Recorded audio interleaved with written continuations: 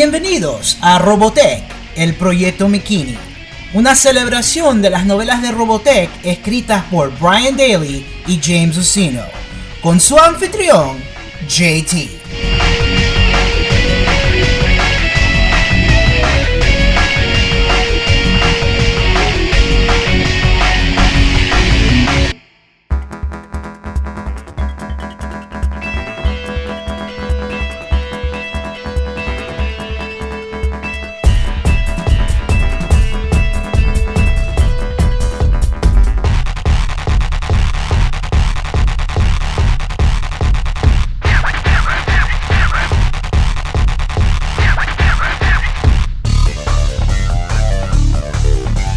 Hola chicos y chicos, les doy la bienvenida a esta edición especial de Robotech, el proyecto McKinney, una celebración de las novelas de Robotech escritas por Brian Daley y James Ursino, conocidos colectivamente dentro del universo de Robotech bajo el seudónimo de Jack McKinney. Nuestra productora ejecutiva es McJ, nuestro sitio oficial es www.robotechnovels.com, donde encontrarán las notas para cada uno de nuestros episodios. Nuestro correo electrónico es robotechnovels@gmail.com. Estamos en Facebook, estamos en iTunes. Yo soy su anfitrión JT. A los nuevos oyentes, bienvenido. A los oyentes regulares, les doy la bienvenida del regreso.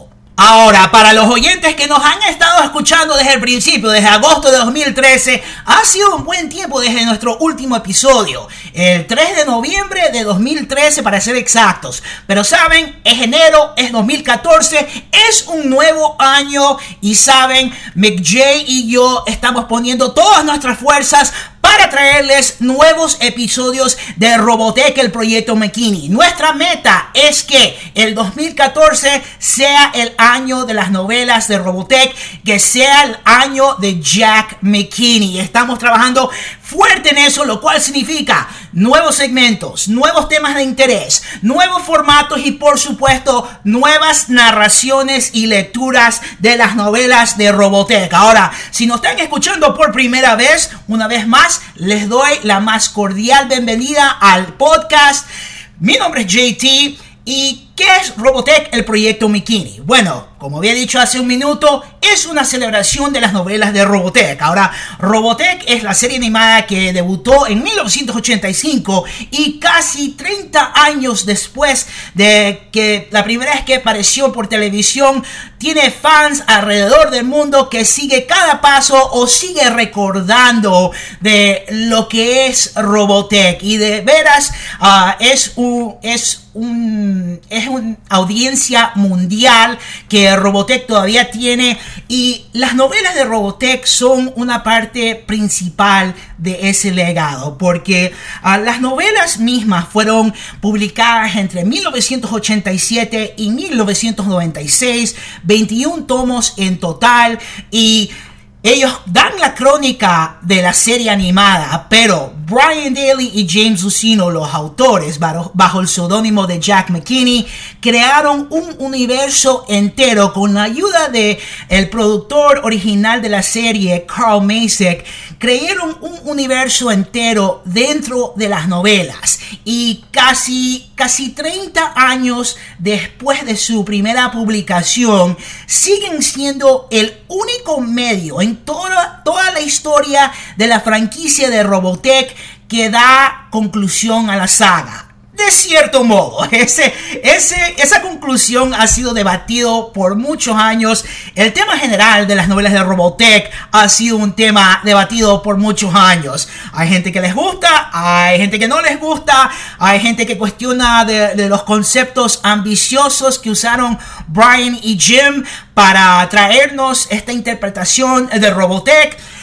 Yo en lo personal lo veo como ciencia ficción, lo veo como una historia en sí, y usa como base la serie original, pero de veras es su propio universo. Las novelas es su propia historia de Robotech. Es una crónica aparte de lo demás, y sea lo que sea que pase con la franquicia ahora en adelante, el legado de Jack McKinney es y siempre será el legado de Robotech. Eso, así es como yo me siento, y como dije, esto es una celebración de las novelas de Robotech y también de los señores que escribieron esta historia, porque que sí eran mejor amigos, se juntaron y dijeron, vamos a ver qué hacemos con esto de Robotech, y casi 30 años después tenemos 21 novelas en las cuales podemos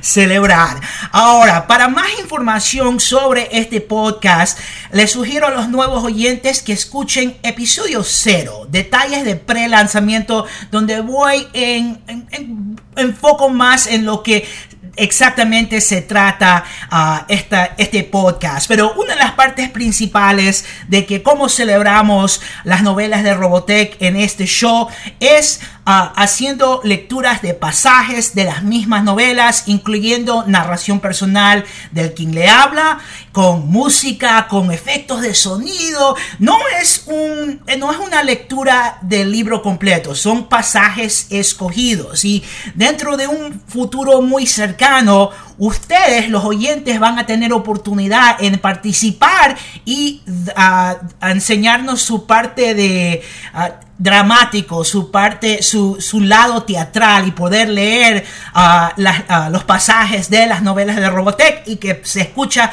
aquí en este podcast. Pero para más información sobre Robotech, el proyecto McKinney, el concepto de esto, vayan a escuchar después de este podcast al episodio 0, detalles de pre-lanzamiento. Ahora, como dije, esto es una edición muy especial de Robotech, el proyecto McKinney, porque en preparación, en anticipación para los nuevos episodios que van a salir muy pronto, lo que McJ y yo hemos hecho, hemos tomado las lecturas de pasajes y las narraciones de los episodios 1, 2 y 3 y lo hemos puesto junto en este episodio sin interrupciones. Es más de 1 hora y media de nada más y nada menos que novelas de Robotech. Para los que nos están siguiendo en las novelas, es la primera novela, Génesis, del prólogo hasta el capítulo 7, si nos están siguiendo con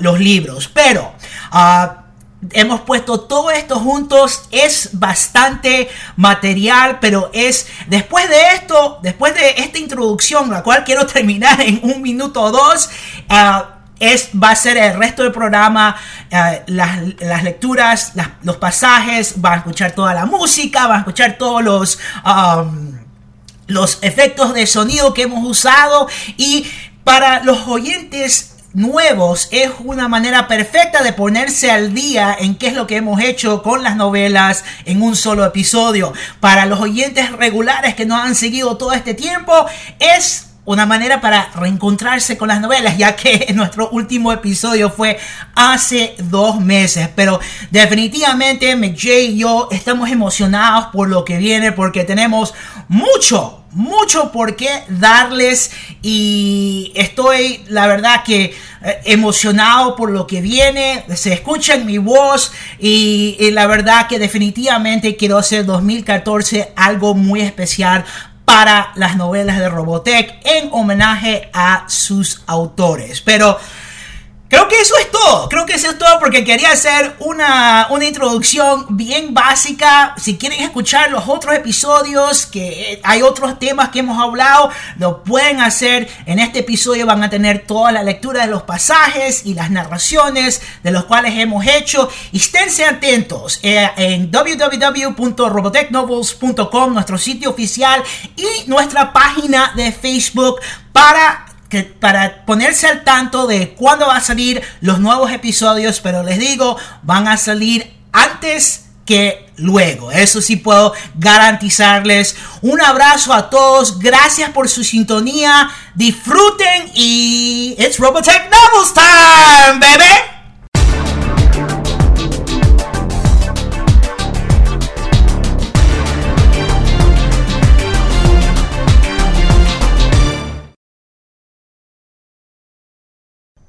Prólogo. He traído muerte y sufrimiento en tal magnitud, Sor pensó. Solo es justo que utilice el balance de mi vida, trayendo vida. Prestó atención desde el compartimiento de observación de su temporario cuartel general sobre una superficie planetaria que había estado sin vida no más de 4 días antes. Vio ante él una pradera plagada con vegetación floreciente, y a las flores de la vida estaban creciendo, extendiendo sus impacientes brotes con protuberancias con punta en el sol. Zor, inteligencia suprema de su raza y señor de la protocultura, se asintió con aprobación. A veces los recuerdos de sus propias hazañas en el pasado, sin mencionar las de su especie, parecían suficientes para volverlo loco. Pero cuando miraba una escena como esta, podía olvidar el pasado y estar orgulloso de su trabajo.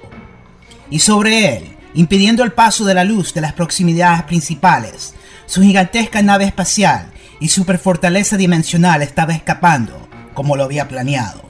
La satisfacción que sentía de eso y de ver las flores germinadas le hicieron mucho más fácil aceptar el hecho de que estaba a punto de morir. Él era alto y esbelto, con una fina y siempre joven cara y una masa espesa de pelo brillante de luz de estrellas. Las ropas que vestía eran elegantes, regias, corte ajustado a su forma, cubierto por una capa corta que ahora empujaba sobre un hombro. Zor pudo escuchar las señales de alarma sonar detrás de él, y la profunda voz de un Centraedi anunciaba: ¡Advertencia! ¡Advertencia! Los transportes de tropas Invid se preparan para aterrizar. ¡Todos los guerreros a sus velopods! Zor miraba fijamente la belleza de la escena exterior, de regreso a la dura realidad de la base, al mismo tiempo que los gigantes Centraedi iban a toda velocidad en todas direcciones, preparándose para la batalla. Aunque la aparición de los Invid los había tomado por sorpresa, aun cuando estaban seriamente excedidos en número y en desventaja desde que el enemigo retuvo el terreno alto, había cierto entusiasmo en los Centraedi. La guerra era su vida y su razón de ser. En eso habían encontrado su rival y más en los Invid. Zor encontró la amarga ironía de cómo su propio pobre juicio y la crueldad de los maestros Robotech, sus maestros, habían convertido una raza de criaturas pacíficas, una vez felices con su único planeta y su existencia contemplativa, en la más feroz especie del universo conocido. Al mismo tiempo que los subordinados sujetaban con correa, armadura y armas en su gran cuerpo, Dolza, comandante supremo de los Centraedi, miró fieramente a Zor. Su cabeza colosal, con su rasurado y pesado cráneo, le daba el aspecto de un ícono de piedra. «Debimos haber partido antes que las flores germinaran. ¡Te lo advertí, Zor!» Dolza alzó un puño metal plateado suficientemente grande para aplastar a Zor. Sin temor, Zor lo miró, aunque su fiel asistente Bard estaba sosteniendo un arma de mano nerviosamente. Alrededor de ellos, la base se sacudía, al mismo tiempo que los Centraedi armados y sus sólidos pods de combate corrían a las estaciones de batalla. «¿Y qué hay de la superfortaleza dimensional?», Dolza exigió. «¿Qué has hecho con ella?» «La he enviado lejos», Zor respondió tranquilamente. «A un lugar lejano, retirado de este mal, esta guerra sin sentido. Ya está acercándose al borde del espacio, demasiado rápido y lejos, y demasiado poderosa para que los Invid la detengan». Dolza sabía que eso era verdad. La fortaleza dimensional, el logro tecnológico más importante de Zor, era la máquina más poderosa que existía. De aproximadamente 1 milla de larga, estaba virtualmente incorporado todo lo que Zor había descubierto sobre las fantásticas fuerzas y los poderes resultantes de las flores de la vida. «¿Enviada a dónde?», Dolza exigió. Zor estaba callado. «Si no hubiera prometido por mi juramento de guerrero protegerte», el inmenso puño de Dolza titubeó cercano, «te mataría». Unos pocos pods de la fuerza de contraataque todavía estaban en la escena. Elevados vehículos de batalla de metal suficientemente grandes para contener 1 o 2 Centraedi. Su forma sugería una avestruz sin cabeza, con largos amplios petos montando baterías de cañón primario y secundario. «No espero que comprendas», Zor dijo en tono cuidadosamente prudente, al mismo tiempo que las explosiones y ondas de choque sacudían la base. Ellos podían escuchar la red de comunicación Centraedi con informes del desembarco de tropas Invid. «Ustedes fueron creados para combatir a los Invid. Eso es lo que deben hacer», Zor dijo al gigante, al mismo tiempo que el muro exterior del cuartel general se movía y empezaba a desmoronarse. «Vamos, cumple con tu imperativo, Centraedi». Al mismo tiempo que Zor giraba y se agachaba para protegerse, Vard lo protegió con su propio cuerpo. Dolza se volteó para dar batalla, al mismo tiempo que el muro se estremeció y rompió completamente. A través del torrente de escombros saltaban los Invid Shock Troopers, la clase más pesada de mecha del enemigo, máquinas avanzadas de guerra. Formada de una aleación súper fuerte, pesada como las naves andantes de guerra, la mecha se parecía a la visión de un maniático de soldados insectos bípedos. Eran en todo aspecto tan impotentes como los pods Zentraedi y aún más fuertemente blindados. El fuego concentrado de los pocos pods ya en la escena, lanzas azules de energía brillante, penetró el blindaje del primer Shock Trooper que aparecía. En el mismo momento que los Invid respondían al ataque del enemigo con torrentes de discos de exterminación, las junturas y las articulaciones de su armadura se expandían bajo la presión agobiante de las explosiones dentro de ella. Esta explotaba en pedazos de restos y metralla blanca y caliente que saltaban ruidosamente de los blindajes de los pods. Guerreros blindados Zentraedi, careciendo de tiempo para alcanzar a sus pods, se metieron a combatir en una desesperada acción de defensa, rociando a los Invid con armas de mano, esquivando y agachándose, avanzando intrépidamente y sufriendo bajos considerables. Un rápido guerrero se metió debajo de un Shock Trooper, sosteniendo su arma contra una articulación vulnerable en su armadura, y entonces disparó la carga completa, simultáneamente a quemarropa. La explosión destrozó la pierna del Invid, derribándolo, pero el Zentraedi fue destruido por estallido. En otro sitio, un mecha Invid sujetó con fuerza un pod averiado que no podía disparar más. Desgarró el pod con sus super sólidas garras de metal, luego desmembrando al Zentraedi herido por dentro. Los Scouts, máquinas Invid más pequeñas, se metieron detrás de los Shock Troopers para buscar por todos los sitios de la base. Le tomó solo momentos a uno encontrar a Zord. Los Invid habían estado buscándolo por un largo tiempo y estaban ansiosos por vengarse. Al mismo tiempo que el Scout se movía con dificultad hacia ellos, Vard trató de salvar a su señor, absorbiendo él mismo el primer estallido, disparando su pequeña arma de mano inútilmente hacia el monstruo Invid. Tuvo éxito parcialmente, pero solo a costo de su propia vida, aniquilado en un instante por un disco. La fuerza del estallido empujó a Zord hacia atrás y lo chamuscó. El resto de los discos en el estallido fue prendido por la explosión, pero, habiendo sido arrojado a un lado con fuerza, Zord había evitado la mayor parte de su furia. A pesar de eso, había sufrido heridas terribles. La piel quemada de su cuerpo hasta exponer hueso, los pulmones quemados por el fuego, los huesos rotos por la conmoción y la caída, tremenda hemorragia interna. Él sabía que moriría. Antes de que el Scout pudiera terminar el trabajo, Dolza estaba ahí, disparándole con su rifle destructor, ordenando a los pods restantes a concentrar su fuego sobre él. ¡Zord está herido! ¡Salven a Zord!, rugió. Encendiendo el comunicador de su casco, trató de contactar a su subordinado más confiado. ¡Britai! ¡Britai! ¿Dónde estás? El Scout fue volado en pedazos ardientes en la humillante descarga, pero su llamado había salido. Los demás Scouts y los Shock Troopers se dirigieron directamente a su enemigo principal. Dolza, con los guerreros y pods restantes, formaron un desesperado anillo defensivo, resueltamente listos para morir de acuerdo a sus principios.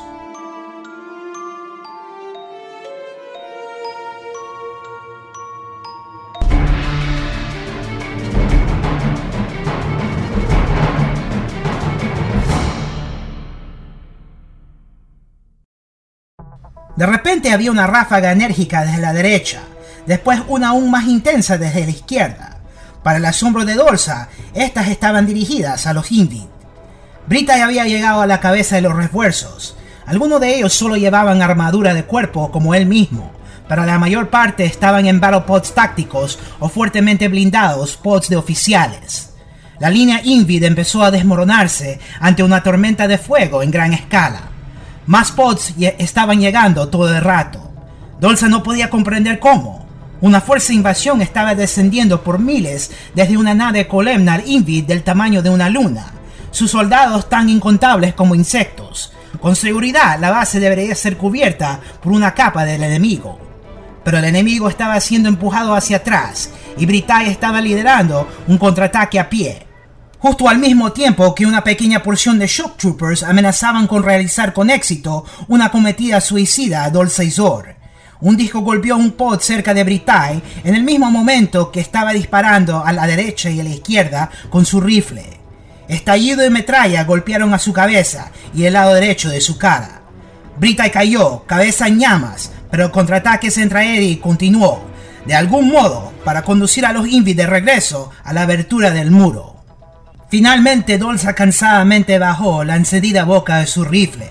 La persecución de los Invi en retirada podía ser encargados a los comandantes del campo. Empezó a tomar informes de los recién llegados, de esta manera dándose cuenta de los detalles de la inesperada victoria Centraedi.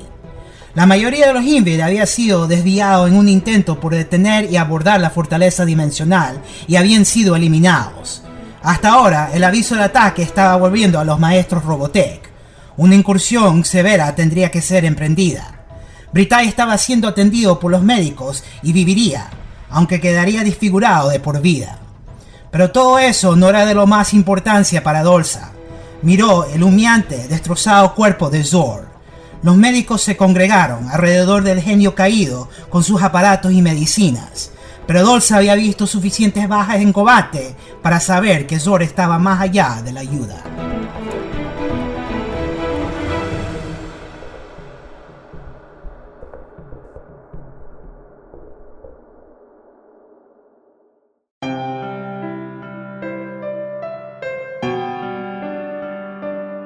Zor lo sabía tan bien como Dolza, dejándose llevar por algo parecido a un delirio, sintiendo sorprendentemente poco dolor.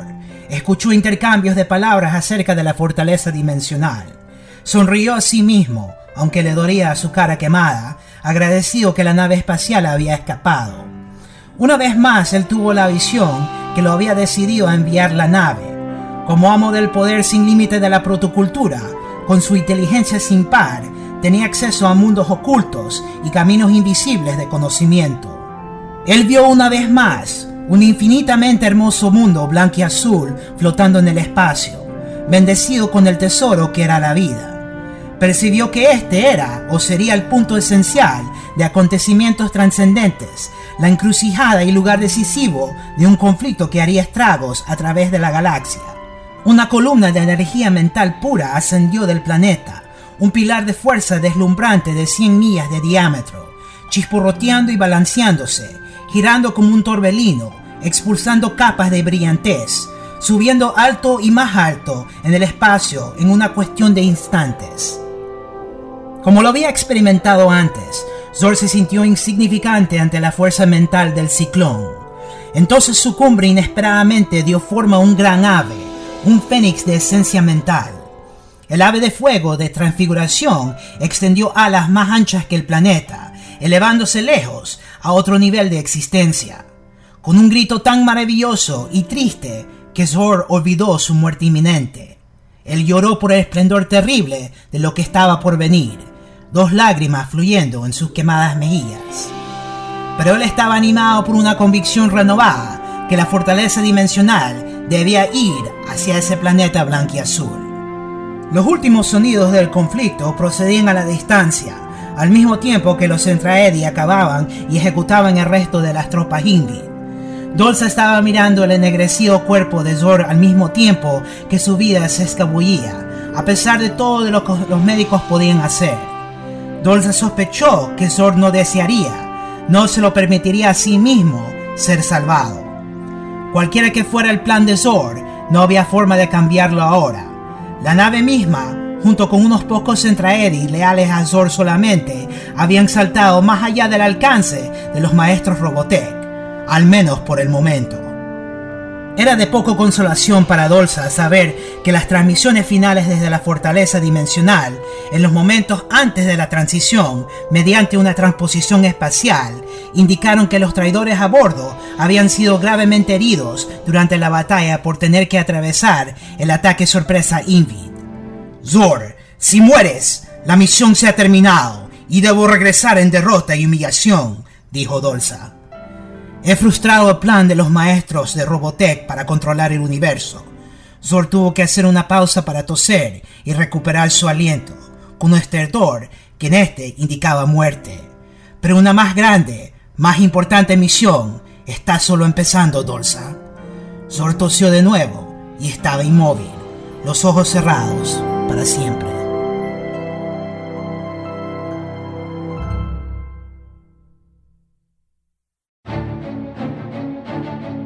Dolsa se paró ante una pantalla que era grande aún para los Zentraedi. Ante él estaba la imagen de un maestro Robotech. Dolsa habló servilmente. Por lo tanto, no tenemos idea de dónde está la fortaleza dimensional, al menos por el momento. El rostro afilado del maestro, con su nariz de halcón, cejas vivaces y pelo enredado, mostraba una furia absoluta. Dolsa no estaba sorprendido. Zor, quien había dado a los maestros la clave para su poder y la poderosa fortaleza dimensional, perdidas de un solo golpe. Dolsa se preguntaba si los Invid se dieron cuenta exactamente de cuánto daño les había infligido en una invasión repentina que de otro modo hubiese sido un conflicto insignificante. La voz del maestro Robotech era casi inanimada, neutra. La fortaleza dimensional debe ser recuperada a toda costa. Organiza una búsqueda inmediata. Debemos enviar a la flota Zentraedi más cercana a la misión enseguida, y todas las demás tomarán parte en el esfuerzo si es necesario. Dolsa hizo una reverencia a la imagen. ¿Y Zor, mi señor, lo enterraremos en su amado jardín? No. Congélalos y tráelos de regreso a nosotros personalmente. Protégelos bien. Todavía podemos extraer información de sus materiales celulares. Con esto, la imagen del maestro desapareció de la pantalla. Saludos, Dolsa. Brita reportándose como ordenó. Dolsa lo examinó por un momento. Un par de días de curación Zentraedi ya tenía al comandante mayor listo para el combate. Aunque era de nuevo el gladiador feroz que siempre había sido, ahora era muy diferente. El daño hecho por los discos de exterminación de los Invid no podía ser completamente curado. La mitad derecha del cuero cabelludo negro de Britai y casi la mitad de su cara fueron cubiertas por una prótesis destallante de aleación, una especie de capucha. Su ojo derecho reemplazado por un lente de cristal brillante. Britai siempre había sido dado a los modales sombrios, pero su mutilación a manos del enemigo lo había hecho distante, frío e iracundo. Dolsa lo miró con aprobación. Dolsa llevó a Brita a un lugar en el perímetro de la base reforzada donde las flores de la vida estaban germinando en el suelo. El comandante supremo rápidamente resumió la situación. Los detalles de la larga lucha entre Zor y los maestros y el plan secreto de Zor para el futuro de la protocultura sorprendieron a Britai, al igual que lo hizo cierta otra información que Dolsa era el único para decir. «Eres mi mejor comandante de campo», Dolsa concluyó. «Conducirás la expedición para volver a tomar la fortaleza dimensional». La luz del sol brilló en la pieza metálica de la cabeza de Britai. «¡Pero si saltó!». La compasión no era parte de la gama emocional Zentraedi. Dolsa, por lo tanto, no mostró ninguna. «Debes tener éxito. Debes recuperar la fortaleza y su fábrica de portocultura antes que los Invid lo hagan, o habremos perdido todo por lo que hemos trabajado». Las facciones de Britai se resolvieron en líneas tirantes de firmeza. «La fortaleza dimensional será nuestra, bajo mi juramento».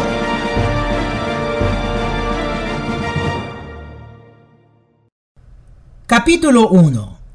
Ahora, en el episodio 0 habíamos explicado que en todas las novelas de Robotech, cada capítulo empieza con un epígrafe. Es una cita, es comentario de fuentes fictiosos que existían solo en el universo de las novelas.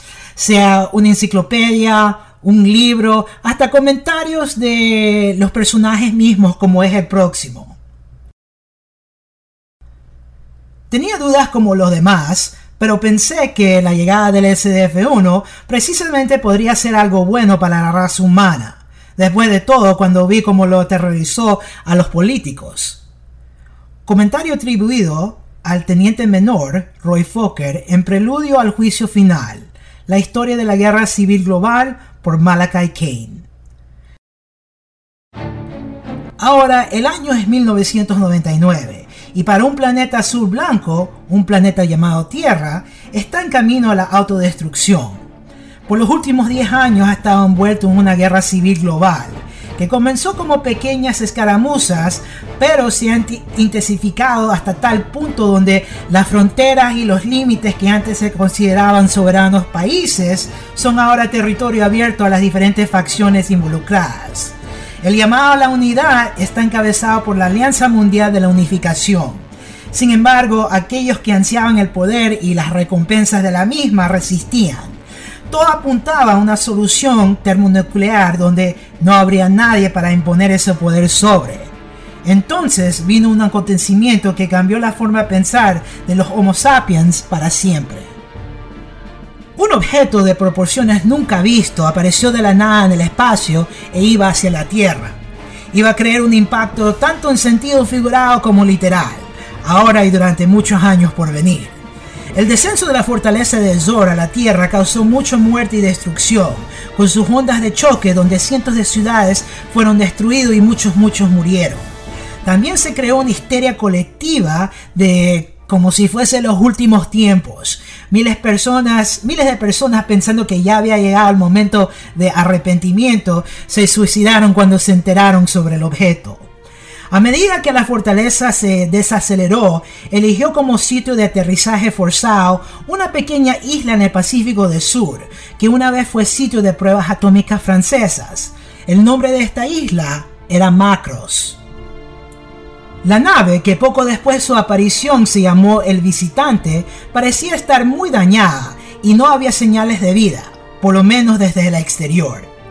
La guerra civil global se convirtió en un argumento muy menor en comparación con esta nueva ecuación en la historia de la humanidad. Alianzas rápidas fueron formadas por las distintas facciones en guerra y se llegó a una tregua mientras se iniciaron los preparativos para una expedición del nuevo artefacto de la Tierra. Conocemos al personaje de Roy Fokker, alto, rubio y un piloto de combate hasta sus huesos, que cree en el honor y el código del combate. Además, es un miembro de lo que se convirtió en el Escuadrón Skull internacionalista. Los internacionalistas eran parte del grupo de Alianza Mundial de Unificación. Él es parte de un grupo de exploración que se dirige en helicóptero al lugar de la nave.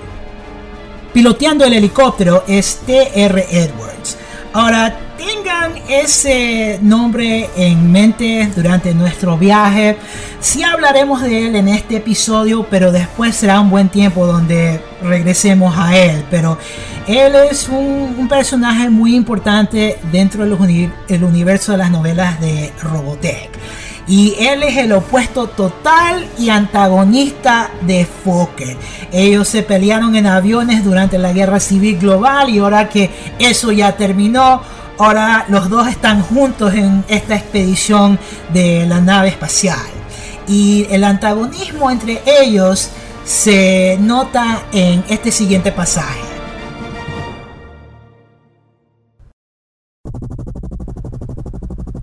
Edwards había notado la mirada. ¿Quieres hacerte responsable, Fokker? Dale nomás. No, gracias, coronel. Solo estoy aquí para asegurarme que no armes un lío y te aproveches de la situación. Edwards se rió. Fokker, ¿sabes cuál es tu problema? Tomas este asunto de la guerra muy personal. Dime algo. ¿Te gusta volar por un pocotón de fascistas? Edwards bufó burlonamente. ¿Piensas que hay mucha diferencia entre los lados después de 10 años de guerra? Además, los neoasiáticos me pagan más de una semana de lo que tú ganas en un año.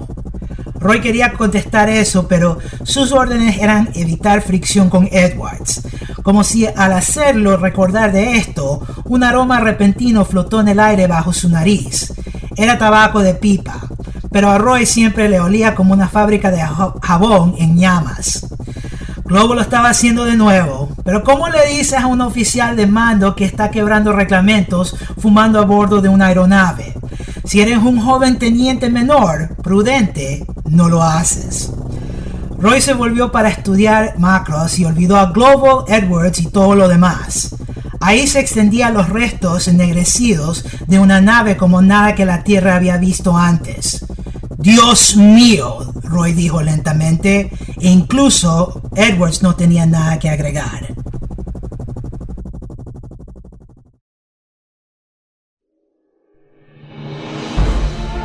Liderando esta expedición es el capitán Henry Glover, un ruso de capacidad fría y un comandante en alianza. La radiación alrededor de los restos de la nave se ha reducido tal que permite el helicóptero para aterrizar. A medida que el equipo está haciendo los preparativos, el cabo Murphy se acerca demasiado a una abertura que descubre en la ruina y es aspirado por un conjunto de tentáculos de metal en la fortaleza desconocida. Ya con un miembro del equipo desaparecido, el llamado es puesto para la mente más famosa de la Tierra y es llevado a la ruina poco después para adoptar un enfoque más científico hacia la expedición. El Dr. Emil Lang, como resultado de la nueva forma de pensamiento galáctico, se ha convertido en una persona muy valiosa para aquellos en el poder que quieren saber qué hacer con el visitante. Lang, tan curioso como cualquier mente científica que estaría frente de una nave espacial casi de 1 milla de largo, envía un robot de tamaño humano hacia la entrada que tragó a Murphy. De alguna manera, la entrada se abre de nuevo a la presencia del dron, pero extrañamente deja de responder a cualquiera de los mandatos de Lang. Pero ahora el grupo de búsqueda tiene una manera de entrar. Lang ordena a todos que se pongan trajes de anticontaminación y hace bien claro cómo los soldados han de proceder, como la novela lo cuenta. Avancemos con esos reflectores, Lang ordenó, y pueden meter un cartucho en sus armas, pero dejen sus seguros activados. Si alguno dispara sin mi orden directa, veré que se ha llevado a un consejo de guerra y colgado. Inadvertido, T.R. Edwards hizo una cara burlona dentro del casco de su traje y pasó el selector de su metralleta a automático total. El oscuro interior de la nave era de escala monumental, con una serie de materiales complejas a su alrededor, y una estructura de conductos y una construcción que dio una sensación de algún tipo de propósito fantástico para esta nave. El equipo se divide en 2 grupos, Fokker liderando uno con 4 soldados, Global, Edwards y Lang en otra con otros 4 soldados. Al mismo tiempo, el dron dejado en la entrada comienza su propio camino en la fortaleza de una manera más animada. Después de una caminata de 15 minutos por el interior, el grupo de Fokker se convierte en los primeros habitantes de la Tierra para entrar en contacto directo con una construcción extraterrestre, pero del tipo destructivo, como Jack lo escribe. Roy estaba a punto de dar la orden de seguir avanzando cuando escuchó a alguien llamando suavemente. Carruthers, oye hombre, ¿dónde estás? Carruthers era el hombre caminando a la parte de atrás de la fila. Todos se volvieron para ver qué estaba pasando. Carruthers se había regazado por alguna razón, pero estaba reincorporándose a ellos, sus rasgos poniéndose más cerca. Pero algo alrededor de los movimientos del hombre no era normal. Además, su cabeza se inclinó débilmente y él pareció estar moviéndose considerablemente sobre ellos, como en una pasarela. Hicieron destallar sus rayos de luz en su camino y se quedaron helados con asombro y pánico total. El cuerpo de Carruthers colgaba en una línea, como un pequeño títere, sujetado en la mano de un monstruo humanoide de metal de 70 pies de alto. El monstruo blindado giró su mano libre en su dirección. Ellos no tenían tiempo para permiso en reaccionar. No habrían escuchado si Lang lo hubiera denegado de cualquier forma. Roy, el artillero, y los otros infantes de marina abrieron fuego, el traqueteo de sus metralletas ruidosos en sus oídos. Sus punteros iluminaron la oscuridad al mismo tiempo que las balas rebotaban en la armadura del monstruo como si fuera clips de papel. Su mano derecha soltó un torrente de furia naranja rojizo. Un infante de marina desapareció como un insecto liquidado, convertido a ceniza en un instante.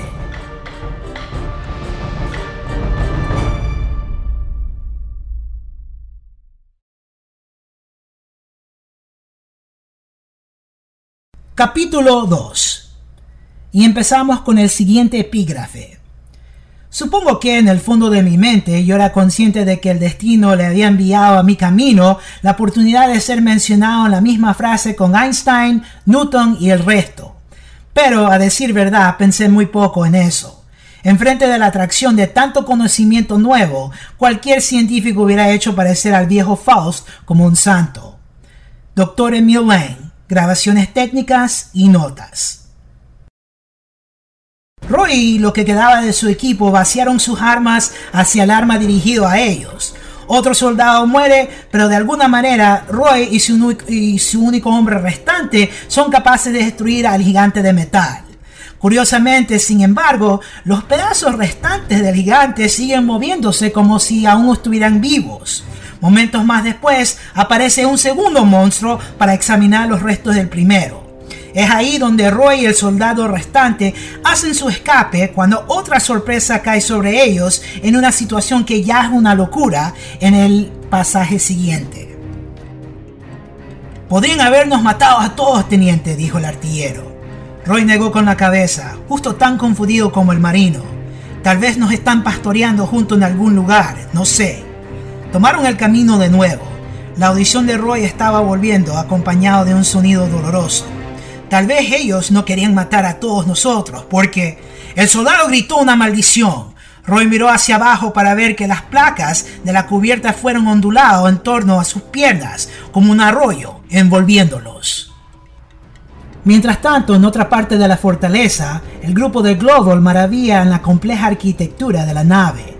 Es como estaba cambiando de aspecto mientras ellos movían. También T.R. Edwards encuentra cuál fue la suerte del Cabo Murphy, como la novela lo describe. Edwards estaba de regreso en instantes, la cara tan blanca como sus dientes. «Deberían prepararse». Edwards tragó saliva con dificultad. «Encontré a Murphy, pero es un poco difícil de aguantar». Tragó saliva otra vez para abstentarse de vomitar. Uno a uno fueron a unírsele en la entrada del siguiente compartimiento, del cual resplandecía una intensa luz. Lang agarró el borde de la compuerta para tranquilizarse cuando vio lo que había ahí. En un voluminoso tanque translúcido conectado con varios sistemas de soporte de vida, flotaban las diversas partes del Cabo Murphy, en un mar diminuto de inerte líquido nutriente. Estas flotaban a la deriva lentamente. Aquí un brazo, allá la cabeza, los ojos completamente abiertos sin visión, una mano cortada golpeando lentamente contra el desollado torso. El líquido estaba lleno de finos filamentos resplandeciendo en verdes incandescentes. Diminutos glóbulos a modo de amebas afluían hacia las partes del cuerpo y alejándose de estas de nuevo, alimentándose y suministrando oxígeno y quitando los residuos. Global se volteó al infante de marina detrás de él. «Establecen la seguridad. Quien quiera que hizo esto puede estar todavía por aquí». Los hombres se deshicieron de su parálisis y se apresuraron a obedecer. Todos, es decir, con la excepción de uno, quien estaba a punto de extraer una pierna por medio de un blanco pie lleno de arrugas que se había movido a la superficie. «No podemos dejarlo así». A través de la guerra aplastante, los infantes de marina habían mantenido su honor y sus importantes prácticas con orgullo. El espíritu de equipo era como el aire que respiraban. Abandonar uno de los suyos en el campo de batalla era dejar una parte de ellos mismos. Pero Lang retiró al infante de marina con sorprendente fuerza. «¡No lo toques! ¿Quién sabe qué está en esa solución? ¿Quieres terminar en escabeche ahí también? ¿No? Bueno. Entonces extrae una muestra con este dispositivo y ten cuidado». Poco después de esto, el equipo de Global también tienen su propio encuentro con los gigantes de metal, similares a los que Fokker se había encontrado anteriormente. Ellos pelean, pero el suelo debajo de ellos comienza a subir a un nuevo nivel. Y por una especie de suerte, o plan de los visitantes, ellos se reúnen de nuevo con Fokker y su único compañero de equipo. La próxima vista es uno que aún les dan más intriga. Aunque de tamaño grande, parece ser una zona que está adaptada a escala de tamaño humano y con una especie de centro de mando. La novela nos da la siguiente descripción. El alojamiento de Zor estaba como él lo había dejado, hacía tanto tiempo y tan lejano. El módulo de dormir, la estación de trabajo y el resto estaban construidos a escala y función humana. Lang fijó la vista en su alrededor como si hubiese estado en un sueño. A pesar de los muchos objetos e instalaciones que eran imposibles de identificar, había cierta comprensibilidad en el lugar. Aquí una mesa de trabajo, allá una pantalla de alguna clase. Roy, Global y los otros estaban tan fascinados que no notaron lo que Lang estaba haciendo hasta que escucharon el chasquido y crujido de la estática. «¡Lang, estúpido! ¡Aléjate de ahí!». Pero antes que Globo pudiera apartarlo del tablero de mando, Lang había de algún modo descubierto cómo activarlo. Ondas de distorsión se persiguieron de un lado a otro de la pantalla. Luego, una cara apareció entre las líneas parpadeantes. El agarre de Globo en la chaqueta de Lang se aflojó. ¡Dios mío! ¡Es humano! No del todo, tal vez, pero cerca, yo diría, consiguió Lang. El rostro de Zor miraba fuera de la pantalla. Los ojos almendradados de ancho parecían mirar a cada hombre en el compartimiento, y la boca pronunciaba en un melodioso lenguaje repique, a diferencia de cualquier cosa que los seres humanos jamás habían escuchado antes. «Es una grabación de saludos», dijo Lang con toda naturalidad. «Al igual que los platos y los registros de las antiguas naves Voyager», murmuró Roy. La voz del extraterrestre adquirió un tono diferente, y otra imagen apareció en la pantalla. Los seres humanos se encontraban mirando a un Shock Trooper Invid en acción, disparando y desgarradora. «Una especie de máquina de guerra. Repugnante», comentó Lang. Mientras están fascinados por el mensaje, el robot Drone, que había hecho su propia entrada a la nave, llega hacia ellos en la misma forma en que ellos fueron conducidos ahí. Lang abre el panel de circuito impreso y se sorprende al encontrar el robot ha pasado por un cambio que se describe en este pasaje. Todos se congregaron alrededor cautelosamente, listos para destrozar la máquina en pedazos. «Esto no es el sistema de circuitos original», Lang dijo, pareciendo interesado pero no atemorizado. «Los componentes están configurados a sí mismos». Al mismo tiempo que miraban fijamente, los cables se retorcían y los microchips cambiaban como un proyecto de reestructuración urbana en miniatura, visto desde encima por fotografía a intervalos de tiempo. Las cosas se destilaban, se entrelazaban, modificaban forma y posición. Esto le recordó a Roy de un difícil cruce entre una flor floreciente y esos juegos para niños donde el jugador pasa tejas alfanuméricas en nuevas secuencias.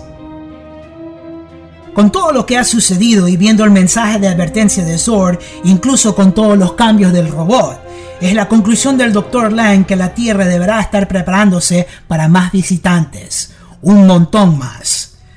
Al ver el dron animado como quizás un posible medio para escapar, el equipo se prepara para moverse. En el mismo momento, Lang regresa de nuevo al centro de control del compartimiento. Él está locamente curioso por ver qué da poder a la consola. Es en este momento que Lang experimenta algo que cambiará su vida para siempre y establece el rumbo de su destino en la saga de las novelas de Robotech. Jack McKinney lo describe a seguir. Él había tenido razón. Este era el cuartel general de la nave, y el tablero de mando y sus dispositivos periféricos eran el núcleo de todo esto. Lang empezó el análisis de forma y funcionamiento, temiendo que nunca tendría otra oportunidad para estudiarlo. Ciertamente, la nave no utilizaba una fuente de energía que él pudiera imaginar.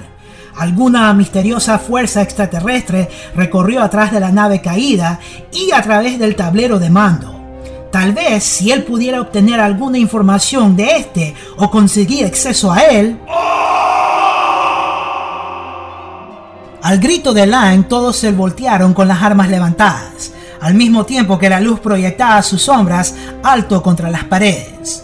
El centro de mando destelló y onduló con fuerza como una red sobrenatural de venas electrónicas.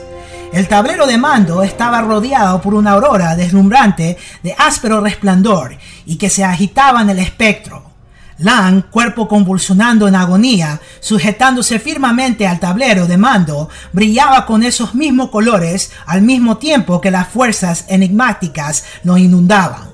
«¡No lo toques!», Glover gritó a Roy, que había estado a punto de chocar su cuerpo para alejar a Lang de la consola. Edward se hizo a un lado y fuera del alcance de los descargues para obtener una línea de fuego hacia el tablero en que no habría riesgo de disparar a Lang. Edward se aseguró que su metralleta estaba en el auto completo y preparando para vaciar el cargador en la consola.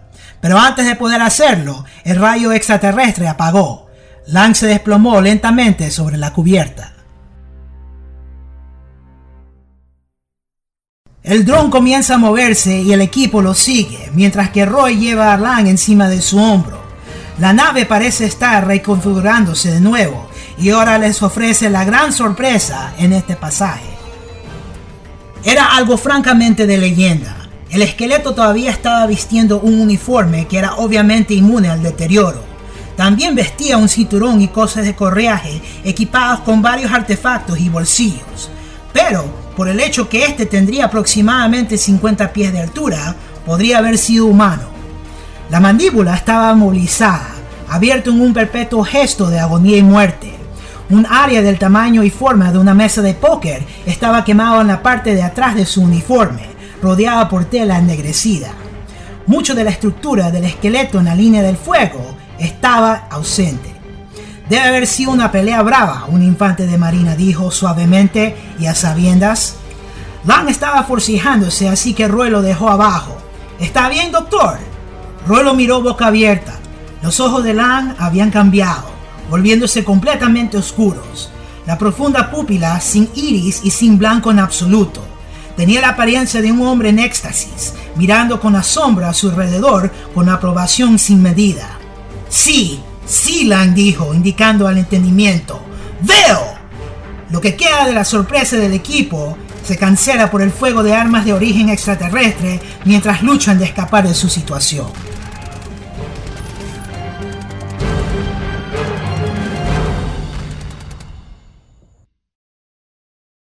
Ahora, ese es el final del capítulo 2 de la novela.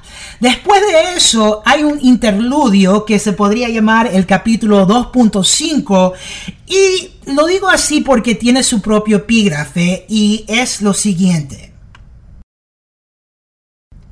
Escucha, toma la Declaración de los Derechos, el juramento de los Boy Scouts y las 3 leyes de la robótica y métatelos donde no hay línea directa, idiota. Bueno es todo lo que me ayuda a estar en la cima. Malo es lo que no lo hace. ¿Lo entiendes? El senador ruso hacia el tesorero de su comité de reelección. Ahora, el equipo de Global sí puede salir por fin de la nave y él hace su informe a uno de los altos mandos en la nueva estructura del poder de la Tierra, el almirante Hayes. Hay un detalle muy extraño que hay que resaltar. Global dice que calcula su expedición dentro de la nave aproximadamente de 6 horas. Pero personal que estaba fuera en guardia de la nave dicen que solo 15 minutos pasaron entre entrada y salida del equipo. Ahora, este informe completo es de poco interés al senador ruso, que se convertirá, no importa por qué medios, en el jefe del nuevo gobierno mundial emergente, sin importar quién tiene cuál título. Su forma de pensar está claramente establecido en el siguiente pasaje. El momento de la caída de la nave fue realmente asombroso. Ni un mes antes, estos mismos hombres habían formado parte de un grupo que se habían reunido para establecer las bases para una de las tramas más traicioneras de la historia. Es cierto, ellos enfrentaban a la última crisis, la probabilidad de que la raza humana se destruyera a sí mismo, pero su solución no era la más benigna, solo el que sería más provechoso para ellos. Habían sido la intención de crear una crisis artificial, algo que podría detener la guerra y unir a la humanidad bajo su liderazgo. Una serie de escenarios prometedores se habían desarrollado, como epidemias, malas cosechas en todo el mundo y una versión mucho menos espectacular de lo mismo que había tenido lugar en la atmósfera de la Tierra y en la isla Macros. La sonrisa de Russo estaba cerca de una mirada con malicia. Señores, yo no creo que estoy siendo presumido cuando digo que este es el destino trabajando. El tonto más ciego puede ver que la humanidad debe unirse. Bajo nuestro control era la parte no mencionada. Russo vio que los verdaderos agentes del poder ahí entendieron, mientras Hayes y otros pocos incautos idealistas estaban casi con ojos llorosos con dedicación y coraje. Ingenuos. Realmente nunca le había importado a los agentes del poder en qué lado servían. Desde luego, las ideologías y las causas históricas de la guerra civil global significaban poco o nada para ellos.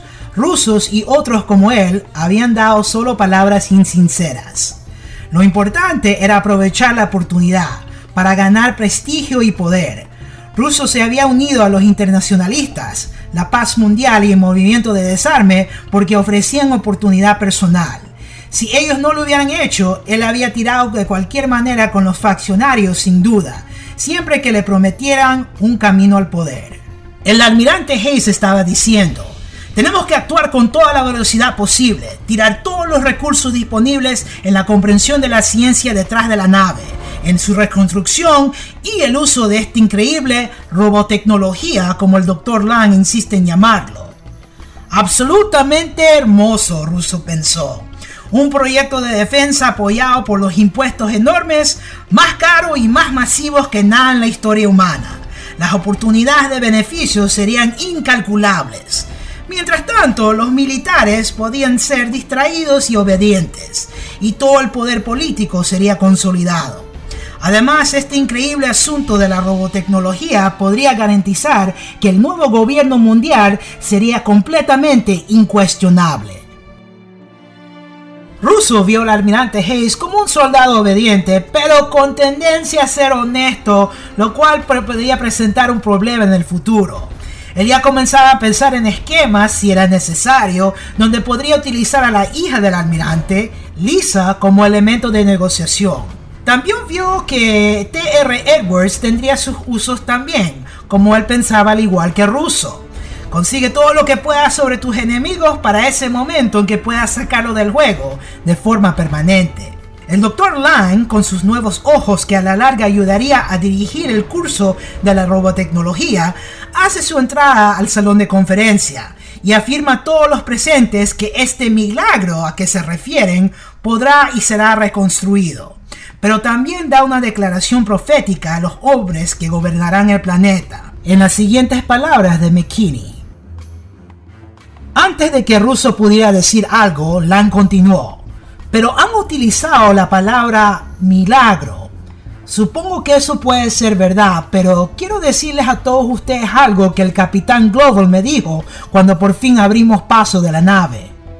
Esperó un momento dramático, mientras sus ojos sin blancura parecían disfrutar de toda la sala de conferencia y mirar más allá.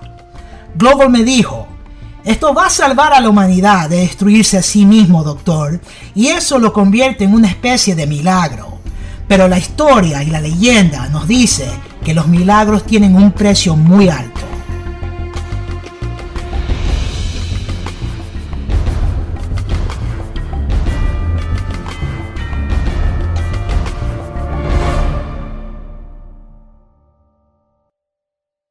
Capítulo 3. Y empezamos con el siguiente epígrafe. Hay una película que a mi abuelo le gustaba como un chico, y mi padre me sentaba en su rodilla cuando yo era un niño pequeño para verlo. La forma de las cosas que vienen. La parte que producía la más grande impresión, naturalmente, era cuando el científico aviador se baja de su avión futurista y mira al fascista local a los ojos y le dice que no habrá más guerra. Nena, ¿cuántas veces desearía que fuera así de fácil? Teniente Comandante Roy Fokker, en una carta a la Teniente Claudia Grant. Ha pasado 10 años desde la llegada de la fortaleza dimensional de Zord a la Tierra. Como lo había previsto el senador Russo en nuestro capítulo anterior, el mundo se unió bajo un solo gobierno y todos los recursos disponibles se usaron para reconstruir la nave que se hace el orgullo de del nuevo establecimiento militar del planeta, la Fuerza de Defensa de Robotech.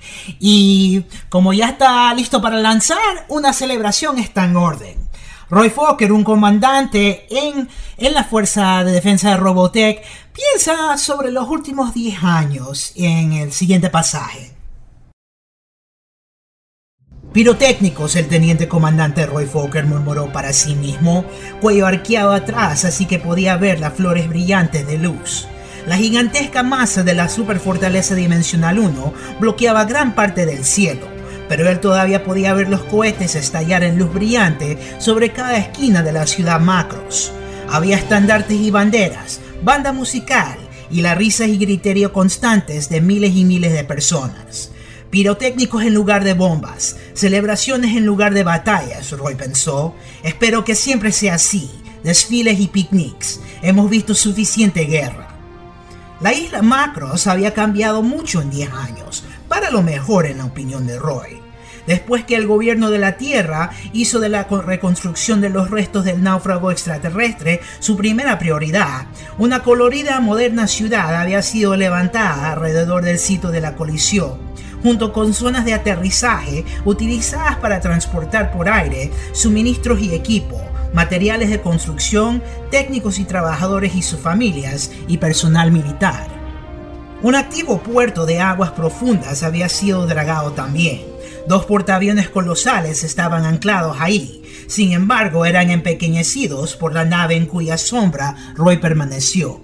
Helicópteros y aeronaves a reacción hacían sus vuelos rasantes en lo alto, rindiendo homenaje al nuevo defensor de la Tierra, Superfortaleza Dimensional 1.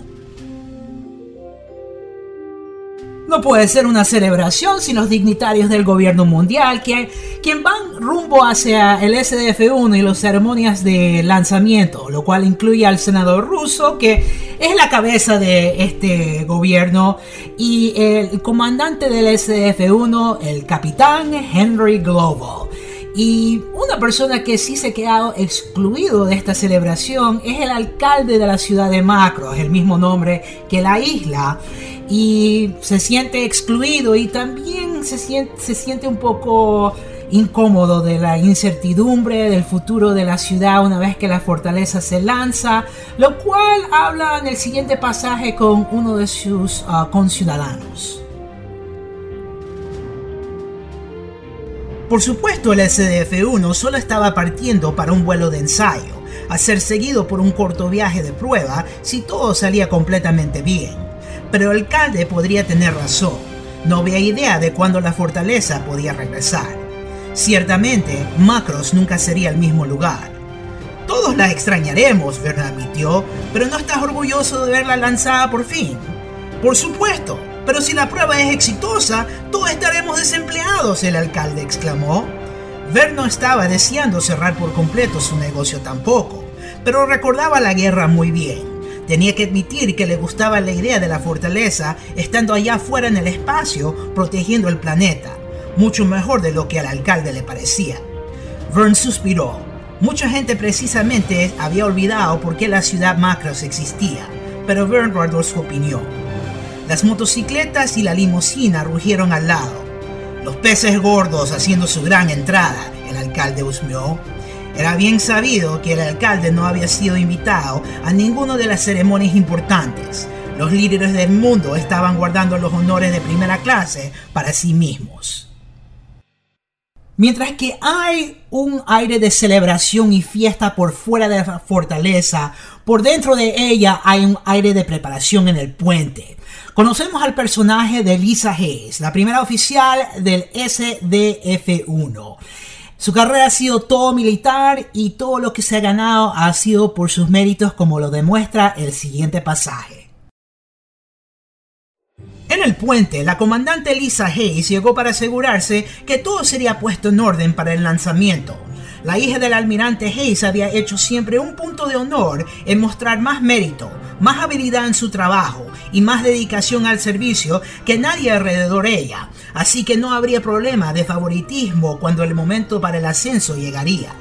Ella se cortó una sorprendente carrera. A los 24 años había sido nombrada primer oficial del SDF-1. Mucho de eso era merecido, sin duda, a su familiaridad con los sistemas de la nave. A excepción del Dr. Lang, nadie tenía un conocimiento tan completo y amplio de cada tornillo y botón de la nave. Pero había los elogios interminables y evaluaciones sobresalientes también, y 2 condecoraciones por valentía en el peligro. Algunas personas la consideraban muy severa, muy resuelta en su obsesión con el deber, pero nadie la culpaba de no merecerse su rango. Ella hizo una pausa para examinar el puente. Lisa era una joven mujer esbelta, alta, de piel clara, con pelo café claro que se balanceaba restringido en graciosos mechones contra sus hombros. Sus subordinadas ya estaban en sus estaciones de trabajo. Completando la tripulación del puente son Claudia Grant, Vanessa, Kim y Sammy. Esos últimos 3 Ya hablaremos más y conoceremos más en futuros pasajes, en futuros episodios, pero ahorita en el siguiente pasaje concentraremos en el contraste entre Claudia Grant y Lisa Hayes, cuando se trata del deber militar y también en los asuntos personales. Y eso que son mejores amigas. Claudia, ¿te quedaste fuera de casa toda la noche sabiendo que tú y Roy tienen misiones de vuelo hoy? El deber era todo para Lisa. Ella tenía problemas para comprender cómo alguien podía estar tan despreocupada sobre una misión tan importante. Pero también había algo más, algo sobre la relación amorosa de Claudia con el simpático Roy Fokker. No celos, sin embargo, un poco del sentimiento de la propia soledad de Lisa. Esto le producía una confusión inusual, un vacío repentino que la hacía dudar de todos los principios por los que vivía su vida. Ella se alejó de esto, reafirmando control sobre sí misma, regresando al papel de la primera oficial. Pero Lisa no era la única que estaba enojada. Claudia puso sus manos en sus caderas. ¿De veras? ¿Por qué tanta agitación, Lisa? No dejaremos que esto afecte nuestro desempeño en el trabajo. Después de todo, no somos niños y tú no eres nuestra madre. Lisa sintió sus mejillas enrojeciéndose. Tus responsabilidades con la nave vienen primero, Claudia. Ninguna estaba retrocediendo del enfrentamiento, y a Claudia parecía que le estaba agotando la paciencia. Y dado su tamaño y genio, y el hecho que era una combatante de mano a mano, Claudia no era alguien con quien enemistarse necesariamente. Mi vida privada es mi propio asunto, de nadie más. Claudia casi le dijo un comentario sarcástico. ¿Por qué no intentas relajarte un poco para variar, Lisa, por ejemplo? Pero lo dejó así. Ahora, entonces pongámonos a trabajar, ¿bien? Ella señaló la estación de trabajo de Lisa. Vete de aquí. Lisa titubeó, no acostumbrada a retroceder de una pelea, y todavía enojada, pero sintiéndose que ya se había pasado su autoridad. En aquel preciso momento, Vanessa dijo disimuladamente, Lisa no entiende sobre los hombres, Claudia. Ella está enamorada de esta nave. Ya que no va a convencer a Claudia en su manera de pensar de perfección, Lisa deja el argumento ahí, pero también frustrada. Pero hasta las mejores amigas se pelean. Ahora, hay un nuevo factor que se va a tirar en la ecuación. Y en el pasaje a continuación, creo que la mejor manera de describirlo es el comienzo entre Lisa Hayes y una voz que va a escuchar. Lisa abrió un enlace de comunicación proponiéndose intentar allanar las cosas con sus amigas. Ella había querido mucho que el día estuviera bien, que estuviera caracterizado por la excelencia y el máximo desempeño. ¿Por qué nadie podía compartir su ímpetu para la perfección? Quizás ella estaba simplemente destinada a ser la paría, la persona excéntrica. Atención, aeronave aproximándose en el curso 107, ella dijo serenamente. Por favor, identifíquese. Una voz masculina bastante joven vino en respuesta. Soy Rick Hunter, tengo una invitación para las ceremonias de hoy. Invitación número 203. Lisa lo comprobó contra otra pantalla de computadora. Sin embargo, se encontró fastidiada por el trabajo. El SDF-1 estaba preparado para ser lanzado y ella era requerida para servir de técnica de tráfico aéreo. Pero ella respondió: ¿Es esta confirmada como una invitación del teniente comandante Roy Fokker? Fokker. Lisa evitó la emoción en su voz y evitó cruzar las miradas con Claudia, concluyendo: Siga el curso 57 para aterrizar. Recibido el mensaje, la voz dijo jovialmente y finalizó: Con todas las cosas importantes que tengo para preocuparme, Lisa murmuró para sí, ¿también tienen que cargarme con el cuidado de los Rick Hunters de este mundo?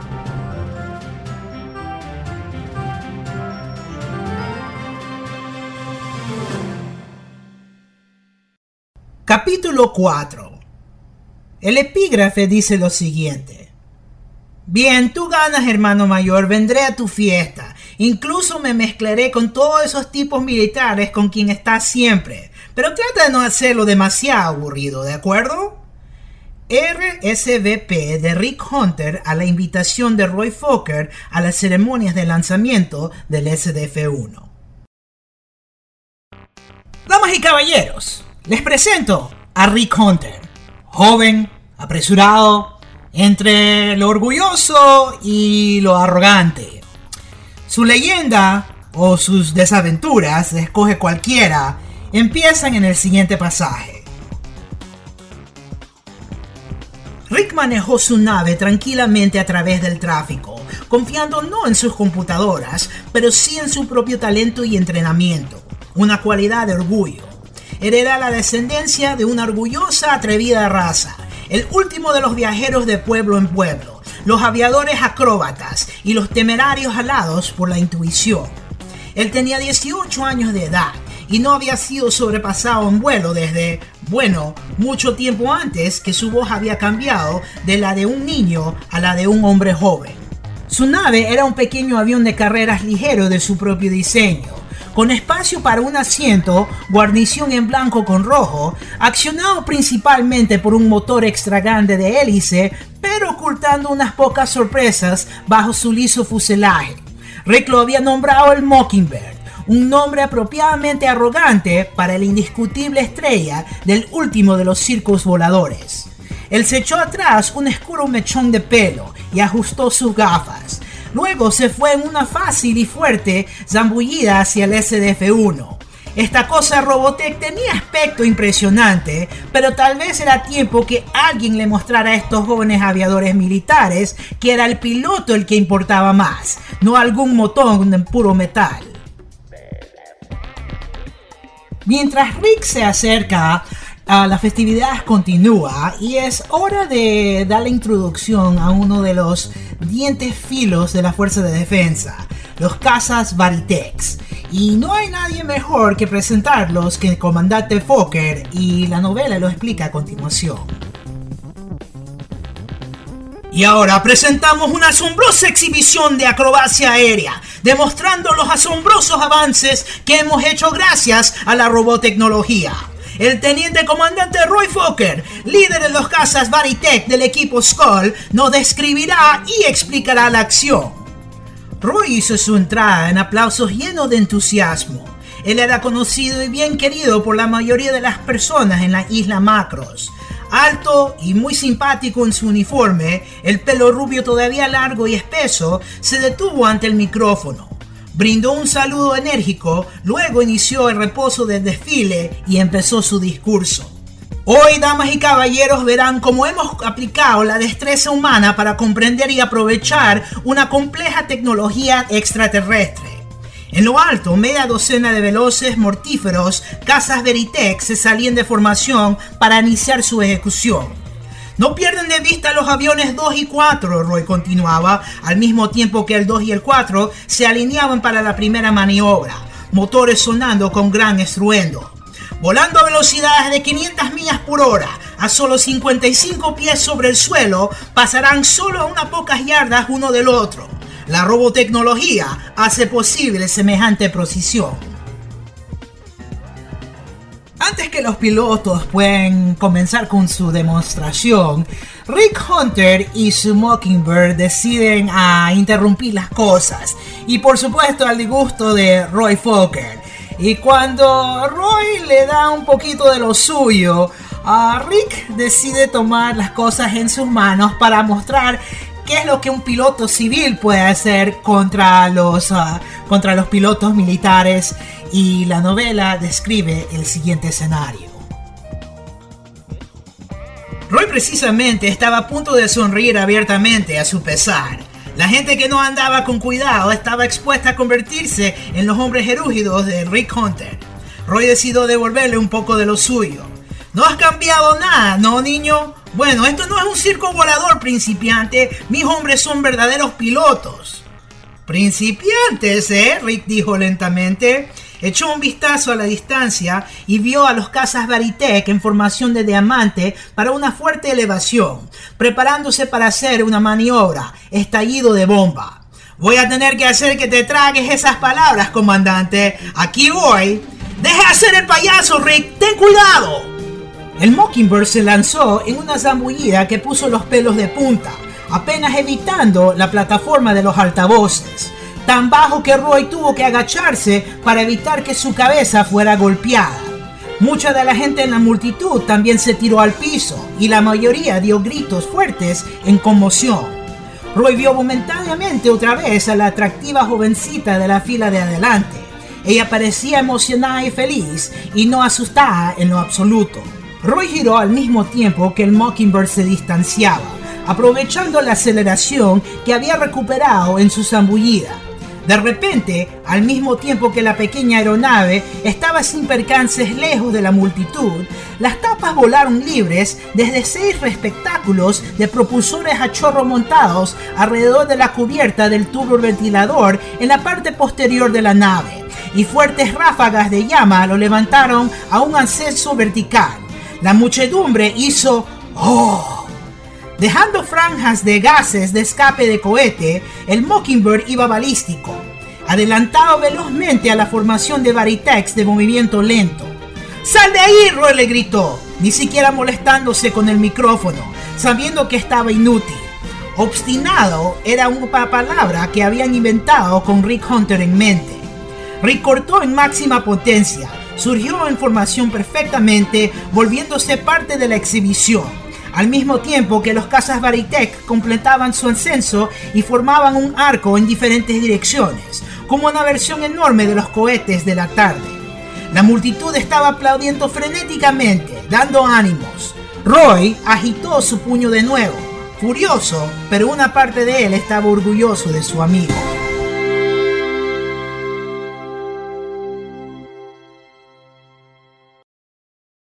Una vez que deja a Rick con las payasadas y aterriza, el hermano mayor y el hermano menor se encuentran de nuevo. No hay ninguna relación de sangre, solo son sus apodos a sí mismo. Rick sí le guarda un poco de resentimiento a Roy porque nunca regresó al circo aéreo que fue parte, lo cual fue el dueño, el padre de Rick, que ya está fallecido. Pero Roy le dice unas líneas famosas dentro de la historia de Robotech. Esta cosa de Robotech es tan importante que no pude pasarlo. Se te entra en tu sangre o algo así y no sé. Y mientras que Robotech le interesa, también muestra en el siguiente pasaje que tiene otros intereses también. Roy le dio una sonrisa enigmática. La robotecnología tiene una manera de afectar las cosas a su alrededor, a veces incluso a las máquinas no Robotech. Rick se quejó. ¿Otra vez Robotech? Jason, te vas a enfermar. No me importa, Jason chilló. Tal vez podía atar una lata de soda a una caña de pescar y atraerlo a su casa, señorita, Roy sugirió. Min-May volteó hacia él, todavía apartando con destreza al chico de lograr una cola petit. Ella rompió una encantadora sonrisa. Ella era de sangre china, Roy dedujo. Sin embargo, tenía extraños ojos azules. No de que él estaba interesado. Claudia probablemente trataría de golpearlo y conectaría si averiguara que él estaba vagando. Sin embargo, algo sobre la sonrisa de Min-May la hacía irresistible. «Oh, tú eres el oficial de la plataforma, estuviste muy divertido», Min-May rió nerviosamente. Luego volteó hacia el pequeño niño severamente. «Esto es, vamos a casa. Vamos, Jason, no me hagas darte una nalgada». Ella se llevó al niño al mismo tiempo que la máquina vendedora hacía intentos desanimados para alcanzar finalmente una venta con toda esperanza. «Muy bien, Roy», Rick comentó elaboradamente divertido. «Ve que todavía eres un gran mujeriego».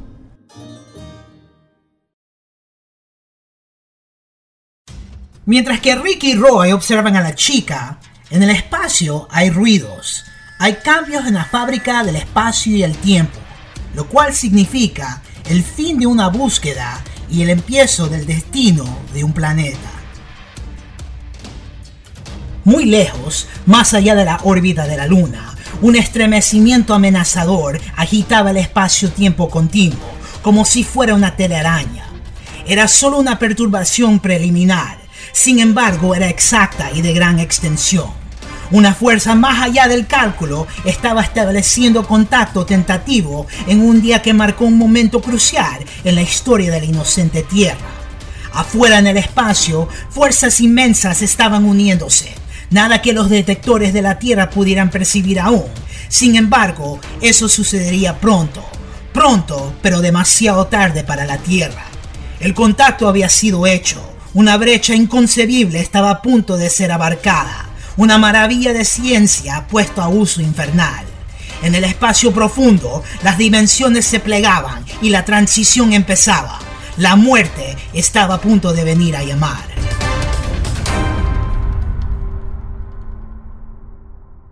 Capítulo 5. Y el epígrafe dice: desde el principio había anomalías sobre la situación en el planeta objetivo, cosas que me dieron que pensar. Los dudosos habrían sospechado que fui negligente en no aconsejar prudencia más firmemente, pero uno no provocaba al Gran Britai con demasiada charla de discreción. Usted se da cuenta, no al menos sin un gran riesgo. Exedor, como se menciona en las entrevistas de Lapstein. El choque del SF-1 hace 10 años era un momento histórico para la humanidad. 10 años más tarde, un nuevo visitante hace su apariencia en el espacio en la vecindad de la Tierra. Pero este visitante viene en la forma de una amenaza más grande que 10 guerras civiles globales, como McKinney lo describe. Las estrellas brillaban tenuamente y se debilitaban como si temblaran con temor, y bien deberían. Las fuerzas que unían al universo fueron enredadas en poco tiempo por una tremenda aplicación de energía. El tejido y la trama dimensionales se separaron por un momento. En una zona del espacio escogida con precisión, más allá de la órbita de la Luna, era como si una pieza de la bola de fuego primordial que dio origen al cosmos hubiera sido revivida a la existencia. Partículas brillantes y calientes como novas, pedazos infinitesimales de la cadena cósmica, fueron arrojadas de la abertura en el tiempo-espacio como chispas ardientes de pólvora desde un inimaginable disparo de cañón. Los restos ardientes del no espacio moviéndose a velocidades cercanas a la de la luz misma, consumida casi tan pronto como entraba en contacto con la realidad tridimensional. Anomalías más grandes, como furiosos cometas, estallaban aquí y allá en la colada de la luz. Luego había una explosión más allá de cualquier descripción, la emanación pura del no adulterado infierno. Esta empujaba hacia afuera, desde una rasgadura en el fundamento del universo, tomando forma y desprendiendo una furiosa onda de incandescencia como si fuera agua. La forma se volvía más larga, más enérgica, más amenazante. Los Centraedi finalmente habían llegado. Los objetivos de los Centraedi son la conquista y la destrucción de cualquier cosa que se interpone a la primera. Pero esta misión no es de conquista esta vez, sino de rescate. Uno que ha durado durante 10 años para el comandante de la flota Centraedi, Britai. La novela lo describe. Britai estudiaba la Tierra fríamente. El rayo buscador se ha detenido en este planeta. ¿Estás seguro que esta es la fuente de esas emanaciones? Su voz era enorme y profunda, con una resonancia que sacudía los tabiques. A distancia hacia un lado, Exedor, el consejero de Britai, saludó ligeramente, mostrando respeto como era de costumbre, aunque no estaba en la línea de visión de Britai. Sí, señor, estoy seguro. Britai frunció sus labios en meditación. Ellos podrían haber ejecutado una retransposición. La idea de perder su presa de nuevo era casi intolerable, pero Britai no permitía mostrar emociones. Es dudoso, señor, Exedor dijo deprisa. No hay evidencia de un segundo salto al hiperespacio. Violentamente, Britai pensó de nuevo en aquellos traidores a su raza y su escape estrecho. No podrían haber ido lejos en su condición, y tendrían que aterrizar para reparar la nave. Él miró a Exedor. Es una conclusión lógica, creo. Exedor inclinó su cabeza respetuosamente. Estoy de acuerdo. Eso sería muy probable, señor. Britai estaba acostumbrado a actuar con sus propios instintos y deducciones, pero le estaba dando ánimos que Exodor, la inteligencia más brillante de la raza Centraedi, estaba de acuerdo. Britai pensó en Exodor por un momento. Pequeño, casi un enano en términos de su especie y frágil aún. Flaco, con prominentes ojos sin párpados y un pelo descuidado singular como paja de color rojo herrumbre, Exodor aún era la personificación de la ley y la tradición Centraedi, y más valioso para el gigantesco comandante que cualquier flota de guerra. Aún con todo eso, él era leal, casi desprendido en su dedicación hacia Britai. Britai le dio a Exodor una breve señal de asentimiento. Muy bien, envíen un equipo explorador para un reconocimiento preliminar. En la doctrina de los guerreros Centraedi, la eficiencia era una virtud clasificada solo detrás de la lealtad y la valentía en el combate. Las palabras estaban apenas fuera de la boca de Britai cuando dos de los pesados cruceros de la flota se separaron y avanzaron hacia el incauto planeta. Mientras los extraterrestres hacen su acercamiento, Roy le está dando a Rick un vistazo cercano a uno de los cazas Varitech.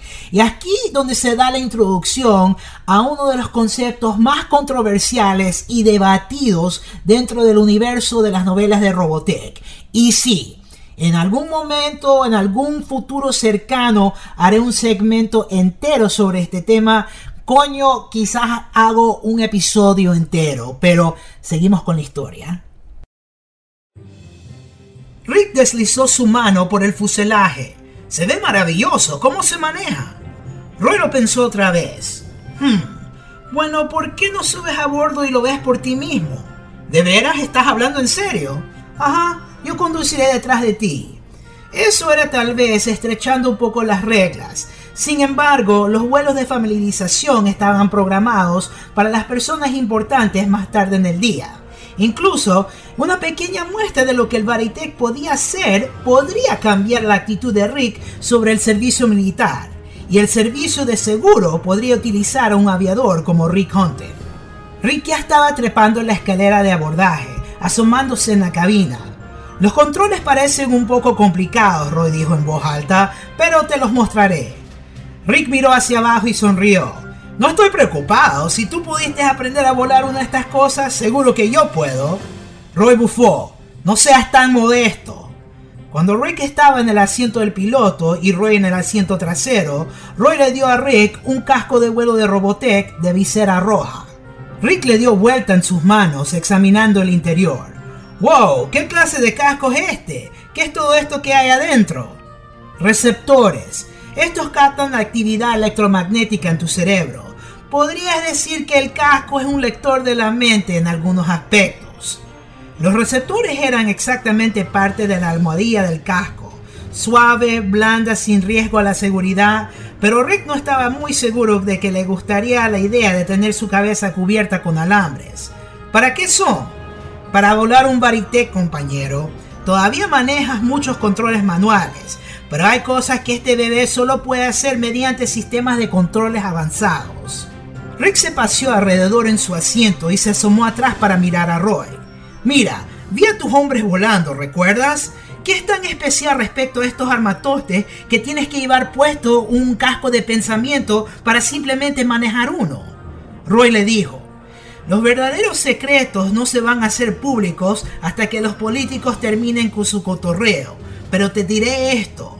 La máquina en la que estás sentada no es como cualquiera que los humanos hayamos construido alguna vez. Es tan diferente del Mockingbird como el Mockingbird lo es de un par de zapatos. Porque no solo piloteas una nave Robotech, lo vives.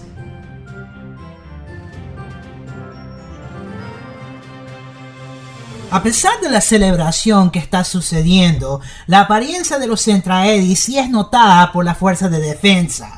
En el siguiente pasaje, una vez que esta noticia le llega al Capitán Global, él sabe que los pirotécnicos de este día no serán las únicas explosiones que estará viendo. El oficial ahuecó su mano en forma de copa en la oreja de Global y dijo: Discúlpame, señor, un mensaje urgente de la Estación Espacial de Control. Un extraño destello de luz y una explosión. Enormes lecturas de radiación acompañadas por irregularidades en los campos gravitacionales del Sol. A pesar del calor del día, Global de repente sintió frío por todo su ser. El mismo tipo de suceso ocurrió hace 10 años. Usted sabe lo que pasó entonces, ¿no? El asistente estaba tratando de ocultar su temor, asintiendo con la cabeza. Fue cuando llegó la nave extraterrestre. Global adoptó la fría calma de un capitán experimentado. Es mejor verificarlo. Venga conmigo. Global estaba descendiendo las escaleras de la plataforma, al mismo tiempo que Russo anunciaba el gran honor que era presentar el comandante del SDF-1, Henry Global. Por una vez, Russo no sabía qué decir. ¡Regrese aquí! ¡Tienes que dar un discurso!, gritó. Global ni siquiera miró atrás. El tiempo para los discursos ya había terminado. Mientras que los humanos saben sobre los Centraedi, también lo sabe la nave de Zord y comienza a tomar acción por sí mismo, al asusto de la tripulación del puente, que no tiene idea qué fuerzas han hecho que activaran su nave, como Brian y Jim lo describen. Sin precedentes, mecanismos imposibles de interpretar se habían autoactivado en la planta generadora de la nave. Los enormes motores sellados que ni siquiera Lang se había atrevido a abrir, y los muchos diferentes tipos de aparatos extraterrestres conectados a esta estaban haciendo cosas desconcertantes a la estructura del SDF-1, además de sus sistemas, convirtiendo a los humanos en espectadores indefensos. «El sistema de defensa está activando el cañón principal», Claudia informó horrorizada. Distante en la proa de la enorme nave espacial, los servomotores gigantescos zumpaban y crujían. Los inmensos brazos gemelos que formaban la parte delantera de la nave se movieron a dos lados sobre dispositivos colosales a modo de levas. Los brazos se detuvieron en su sitio, pareciendo un fantástico diapasón. La reconstrucción de la nave tenía la proa hacia arriba ahora, apuntada sobre el extremo de la línea del precipicio de la isla Macross en el mar abierto. El pensamiento de Lisa corrió. El cañón principal nunca había sido disparado. Incluso nadie estaba seguro de qué tan poderoso era. Esa prueba iba a ser reservada para el espacio vacío. Pero si disparaba ahora, la muerte y la destrucción resultantes bien podrían ser mayores que las causadas por la colisión original de la nave. Al mismo tiempo, todo el mundo a bordo podía sentir la supernave moviéndose un poco sobre las sólidas manzanas de la quilla, los soportes monolíticos sobre los que se extiende. Claxones y bocinas de advertencia estaban ensordeciendo. El SDF-1 estaba apuntando su cañón, Lisa se dio cuenta. ¿Pero a qué objetivo? ¡Apaguen todos los sistemas!, Lisa ordenó a Claudia. Claudia, probando el interruptor maestro de corte varias veces sin efecto, miraba a Lisa impotentemente. ¡No funciona! Un resplandor repentino de la proa iluminó el puente con un brillo rojo-naranja, lanzando sus sombras parpadeantes sobre el tabique tras de ellos. Alrededor y entre los brazos de adelante, lenguas de llama naranja estaban haciendo fuego y girando y formando arcos hacia atrás y adelante. La fantástica cascada de energía empezó a salir de los brazos hacia sus extremos, las chispas estallando, aparentemente impacientes por ser puestas libres. Y todavía Lisa no podía pensar en nada que pudiera hacer. Justo entonces la escoltilla se abrió y Global se apresuró tanto que se golpeó la cabeza en el marco. No desperdició el tiempo en maldiciendo a las personas que habían arreglado la más grande máquina conocida alguna vez por no proporcionar un poco más de altura. ¡Capitán! ¡Los cañones principales están preparando para disparar! ¿Y de qué dispara el cañón principal? Sí, Mikini continúa. Los pesados cruceros entre ellas, acercándose sobre la incauta tierra, apenas tuvieron tiempo para darse cuenta que estaban a punto de morir. Por algún inconcebible nivel de control, el haz deslumbrante de energía se dividió en dos. Los rayos hermandados hicieron un agujero completo a cada crucero, a lo largo de sus largos ejes. Coraza y armas y casco, superestructura y el resto fueron vaporizados al mismo tiempo que los rayos los golpearon, poniéndolos en una broqueta. Se expandieron como bolsas de gas sobrecalentadas, las pieles separándose, los restos estallando hacia afuera, solo para desaparecer, soplados a la nada, un momento después en conversiones de montones de energía brillante. Desde su estación de mando, Brita observaba indiferentemente. los brazos cruzados en su enorme pecho, al mismo tiempo que el rayo de proyección mostraba la muerte de los cruceros pesados. «Ahora sabemos con toda seguridad, la nave está en ese planeta». Esta vez no se molestó en solicitar el consejo de Exedor. «Todas las naves avancen, pero usen extrema cautela». La Armada Centraedi adoptó la formación apropiada.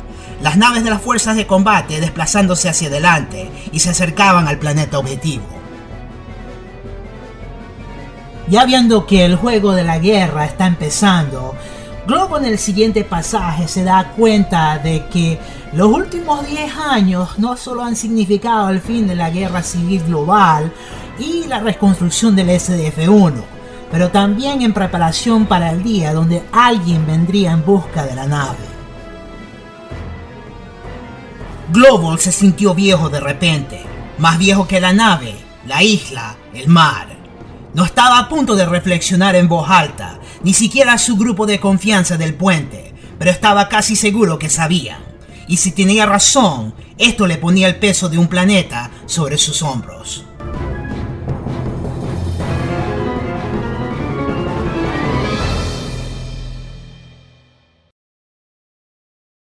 Capítulo 6.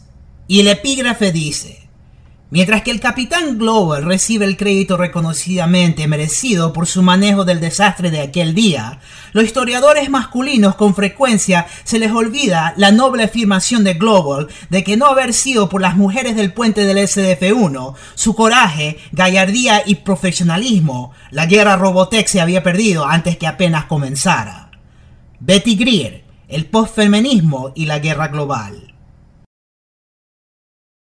Empezamos este capítulo con la reacción del Capitán Global sobre el disparo del cañón principal.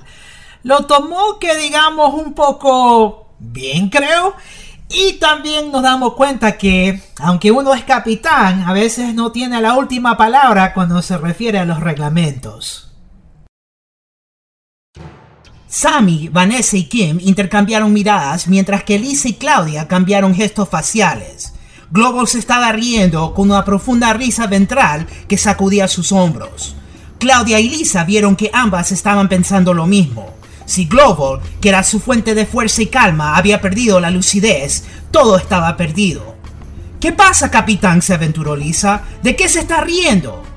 Global dejó de reír y estreñó su puño contra el alféizar del mirador. Era tan obvio, tendríamos que haberlo sabido. Por supuesto, una trampa.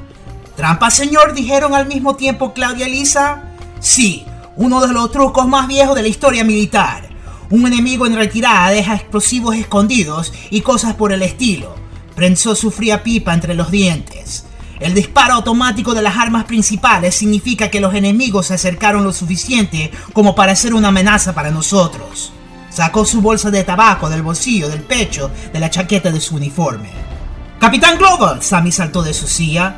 Todos giraron hacia ella preguntándose cuál era la nueva alarma. «Está prohibido fumar en el puente, señor», dijo Sammy. «Va estrictamente contra las reglas». Claudia gimió y se palmeó la frente. «Nada se le pasa a Sammy», reflexionó Lisa. «Yo solo estaba sosteniéndolo, no iba a encenderla», se defendió Global. La irrealidad de la situación se retiró con la interrupción de Sammy. Había cosas buenas y cosas malas en dejar que las tripulantes del puente de uno fueran como de familia. Pero ahora las dudas habían pasado. «Despliegue a todos los cazas y suene el acuartelamiento general», ayudó Global. «Estoy declarando una alerta roja». Otra de las garras de la Fuerza de Defensa de Robotech son las armaduras orbitales y su equipo de cazas espaciales. Históricamente serán la primera fuerza militar de la Tierra en pelear mano a mano con un enemigo extraterrestre. Pero la historia no será muy bondadoso cuando se refiere al resultado en el siguiente pasaje. Las fuerzas de la Tierra pelearon con determinación feroz, pero la desigualdad en las tecnologías se hizo evidente al instante. Britai estudió solemnemente el combate en las imágenes del rayo de proyección y en los monitores a bordo de la nave de mando extraterrestre, y escuchó las lecturas retransmitidas de su personal con solo una pequeña parte de su atención. «Resistencia muy fuerte, señor», observó Exedor. «Sí», concedió Britai, «pero ¿por qué están usando armas tan primitivas? Nuestras naves de vanguardia han pasado. Es increíble el sacrificio que están realizando. Sin duda es alguna clase de truco. Sí, es extraño, Exodus reflexionó sobre eso. Entonces no tiene sentido. Britai se dio la vuelta hacia él. Ni siquiera para ti. Tiene que haber una razón, pero me cuesta entenderla. Seguramente los maestros de Robotech. Lo interrumpió un mensaje urgente del técnico en las computadoras de priorización de amenazas. Comandante Britai, 2 embarcaciones enemigas de tipo crucero se están aproximando. Podrían ser las que lanzaron el bombardeo de misiles. ¡Destrúyenlas! Britai sonrió, pero su único ojo permaneció frío. Las baterías primaria y secundaria especialmente asignadas abrieron fuego con series discontinuas de rayos de partículas y de desintegradores moleculares de largo alcance aterradoramente poderosos. Armor 2 cayó con la primera descarga cuando cientos de lanzas de furia de alta resolución lo alcanzaron. Este trató de evadir la salva, pero le arrancó pedazos de la armadura y del armazón del tamaño de una casa. Muchas de las naves de defensa de menor tamaño se desintegraron por completo. Britai, que esperaba un contraataque efectivo, perdió la paciencia. Quizás la vacilación del enemigo para usar armamento reflejo encajaba en algún plan extraño. Pero renunciar a usar cualquier tecnología avanzada y sacrificar tropas en esta clase de carnicería era perverso. Britai se preguntó, incrédulo, si por alguna razón esta victoria iba a ser mucho más fácil de lo que pareció cuando ese primer proyectil poderoso se alzó desde la Tierra. Estos idiotas se comportan como si ni siquiera supieran cómo usar sus propias armas. ¡Todos los cañones! ¡Descarga completa! La nave de mando Centraedi abrió fuego otra vez, con todas las torretas de armas del frente. Armor 2 fue atravesado instantáneamente en cientos de lugares, y los rayos enemigos los traspasaron como un picahielo en una cajetilla de cigarrillos. La integridad del casco y la gravedad interna desaparecieron al mismo tiempo. Las escoltillas y las selladuras reventaron y el espacio comenzó a succionar la atmósfera del crucero, desparramando como juguetes a su contenido y tripulación. Más golpes convirtieron en un colador al orgullo del Comando de Defensa Orbital y destruyeron su fuente de poder. Un momento después desapareció en una horrenda emanación de energía, mientras que las naves menores que se encontraban a su alrededor encontraron un destino similar.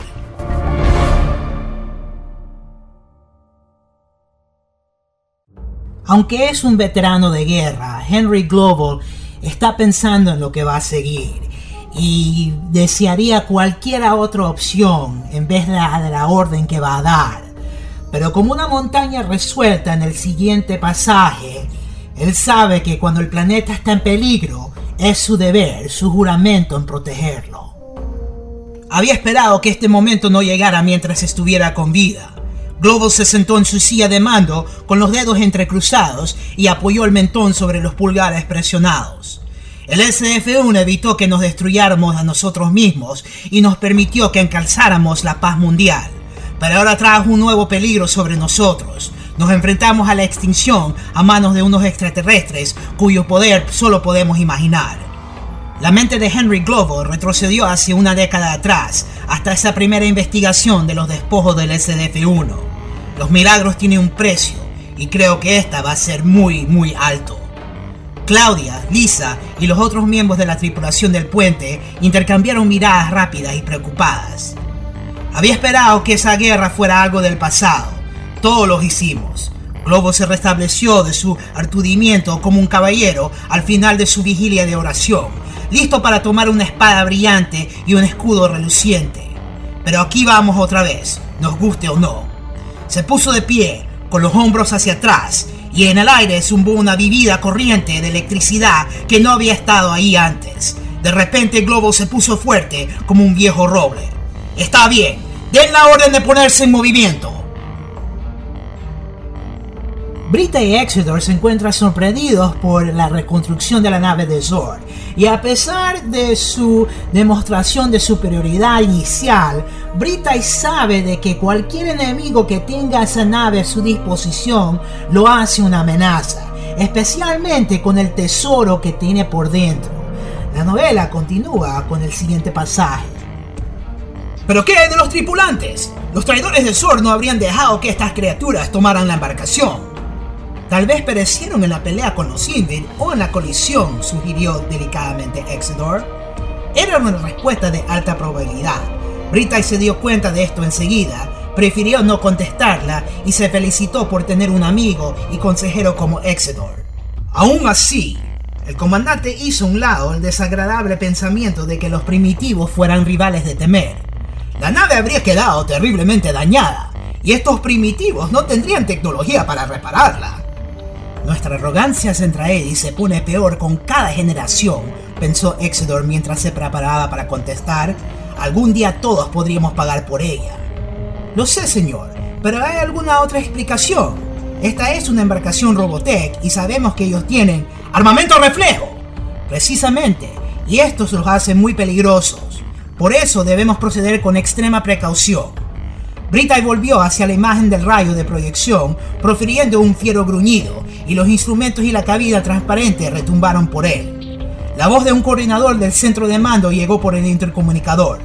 «Blanco señalado, comandante. Estamos lanzando a las naves guerreros». Britay y Exedor contemplaron la imagen de la fortaleza dimensional. Capítulo 7. Y empezamos con el siguiente epígrafe. Si existe registrado de un bautismo más extraño que el vuelo inicial de Veritech de Rick Hunter, yo no puedo encontrarlo. Zachary Fox, H. VT, los hombres y los mecha. Con el disparo automático del cañón principal del SDF-1, Roy deja a Rick dentro de la cabina del Veritech de exhibición para ver qué es lo que está pasando. Eventualmente, Rick se toma una siesta dentro de la cabina de la misma. Pero hay un problema que surge. El escuadrón Skull de Roy Fokker es llamado para enfrentamiento con el enemigo. El hermano mayor se olvida del hermano menor por el momento. Y mientras que Rick se está relajando dentro de la cabina escuchando todos los pirotécnicos que en verdad son explosiones, su siesta y eventualmente su vida es despierta por la voz de la primera oficial del SDF-1, quien le ordena para que se una a la batalla en el siguiente pasaje. Usted no se refiere a mí, ¿no es cierto, señora? Pero solo entonces se dio cuenta de las explosiones distantes. No eran truenos, sino los estallidos del fuego que ingresaba. Y había incendios, humo y daños en la ciudad. La gente del personal corría por todos lados, llenando los tanques, armando, guiando a los aviones y poniéndolos en el aire. Mientras tanto, arriba en el aire, ¿qué eran todas aquellas estelas entremezcladas? Esos resplandores de toberas, esas explosiones y trazantes. ¿Qué? Se preguntó Rick Hunter débilmente. Gente se movía alrededor del avión en el que estaba sentado, preparándolo. «No pierda más tiempo», le regañó el rostro pálido de la pantalla. «Despegue inmediatamente y únase a la escolta. En la situación actual el escuadrón de cazas está sobrepasado en número». «¿A qué se refiere con despegar?», Rick apretó los dientes. «La pista está demolida». Y lo estaba. Fue uno de los principales blancos Centraedi, uno de los pocos a los que podían alcanzar directamente. La joven mujer de la pantalla parecía estar contando para controlar su temperamento. «La pista 2 está operable, está completamente armado y sus motores se sobrecalentarán muy rápido si queda en espera. De modo que prepárese para despegar de inmediato». Ahora, el pasaje a continuación es uno de esos momentos dentro de la saga de Robotech donde se hace la pregunta ¿qué hubiera sido? En este caso, ¿qué hubiera sido si Rick Hunter hubiese tragado su orgullo? Rick tuvo que admitir más tarde que ese habría sido un buen momento para sincerarse y admitir que no tenía idea de lo que estaba sucediendo, de que era un no combatiente y que necesitaba que lo llevaran a un refugio. Pero eso hubiera implicado admitir que no sabía cómo volar la aeronave en la cual estaba, que él no podría. En pocas palabras, que él era nada más que un espectador, un palurdo, tal como la gente que lo observaba embobada en el circo aéreo. Y cuando te consideras a ti mismo como el mejor piloto del mundo, una admisión como esa es extremadamente difícil. Además, estaba esa mujer irritante en la pantalla. «Bueno, está bien si usted insiste». Rick respiró profundamente, tomó los controles y hizo un repaso rápido, recordando todas las cosas que Roy le había dicho. Movió los timones y jugueteó por un segundo. Después incrementó la aceleración, carreteó y levantó al caza casi de cola como el inverso de un meteorito. Un misil centraeddy rezagado hizo un agujero del tamaño de una cuadra justo en el lugar donde había estado estacionado unos cuantos segundos antes. Deseó que todos los del equipo de la Tierra se despejaron cuando el Veritech respondió a sus demandas de velocidad. Vaya, la típica muletilla. Ajustó el alcance de ala, la comba y el ángulo de ataque y salió como una bala, dejando líneas onduladas de vapor con las puntas de las alas como si fueran hilos de araña. Y aunque nunca lo hubiera admitido, estaba más que un poco intimidado. Estaba montado en un cohete. Hizo un agujero en una nube y se encontró en el medio de un extenso y estremecedor combate de gladiadores, la mayor pelea de aviones desde el final de lo que se llamó la Segunda Guerra Mundial. ¡Oh! Bueno, Rick por fin puede probar cómo volar un Veritech y lo hace en medio de una batalla. En un momento se junta con Roy, entonces de cierto sentido se hizo lo cumplido, Rick y Roy volando juntos, y se ve esto en el siguiente pasaje. Oye Fokker, ¿te importaría decirme qué es lo que está pasando aquí? Roy acababa con desechar un enemigo de la cola de Skull 8, cambió de pantalla de comunicaciones a pantalla de nave a nave, y admitió que no se sorprendió tanto al ver la cara de Rick Hunter. ¿Cómo se siente ser el piloto de una casa? ¿De qué estás hablando, hermano grande? Yo no soy un piloto de caza. En realidad yo... ¡Ah! Ahí fue cuando una oleada de luz atravesó la carlinga de Rick y la pantalla de Roy se disolvió en una tormenta de distorsión. Había habido explosiones justo antes del corte y en la jerga de los pilotos de cazas se desconectó. Desconectarse era terminar. Pero Roy revisó sus dispositivos de ubicación y partió a máxima velocidad hacia la posición de su amigo. Resiste Rick, ahí voy. La embestida del Veritech lo empujó profundamente en su asiento. Roy sintió un tremendo alivio cuando vio al BT-102 volando nivelado e ileso. Roy se emparejó y se alineó con la punta del ala de Rick. No fuiste golpeado, solo estuvo cerca. ¿Estás bien? El extraterrestre que había estado tan cerca de clavar a Rick estaba regresando para volver a intentarlo. Sí, estoy bien, decidió Rick. Roy se adelantó un poco. El caza enemigo se estaba acercando rápidamente. El vuelo de combate es temible para todos la primera vez, dijo él. Pero ya te darás cuenta, no es tan diferente de los buenos viejos tiempos en el circo aéreo. Diciendo así, Roy apretó el gatillo de su timón de mando y despachó 2 estiletos aire a aire que hicieron golpes directos en el invasor y lo volaron en pedazos humeantes. Sí, pero nunca me dispararon en el circo, Roy. Era gracioso, pero ahora el circo aéreo parecía como otra vida hace 1.000.000 de años atrás. Ya te acostumbrarás. Solo acompáñame y comenzaremos tu entrenamiento de trabajo. Si es que puedes mantenerte conmigo. Sí. La vieja sonrisa afectada volvió al rostro de Rick. Haré lo mejor que pueda para no dejarte en mi turbulencia. Bueno, lo de dejar a Roy atrás le viene a morder en el trasero a Rick porque inmediatamente un enemigo lo baja y se va a chocar en contra el SDF-1. Lisa Hayes, pensándolo como otro piloto de combate, le ordena que cambie a configuración B. Para Rick Hunter eso va a significar bobo porque ni tiene idea de lo que está hablando la primera oficial del SDF-1. Lo que pasa después, en este pasaje, se puede describir como Robotech clásico. ¿No lo sabe? Este piloto lo perdió. Pánico completo.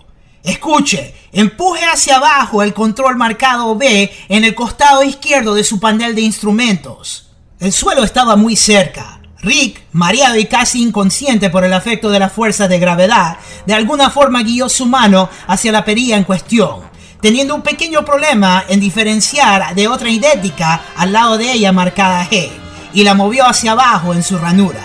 El Veritech disminuyó abruptamente la velocidad de su barrena, se estabilizó y comenzó a nivelarse. Al mismo tiempo, Rick pudo sentir que toda la nave empezó a estremecerse y a cambiar, reformando su aerodinámica de una forma que él no pudo comprender. Él pudo sentir las vibraciones como si el caza se estuviera transformando. ¿Qué está haciendo?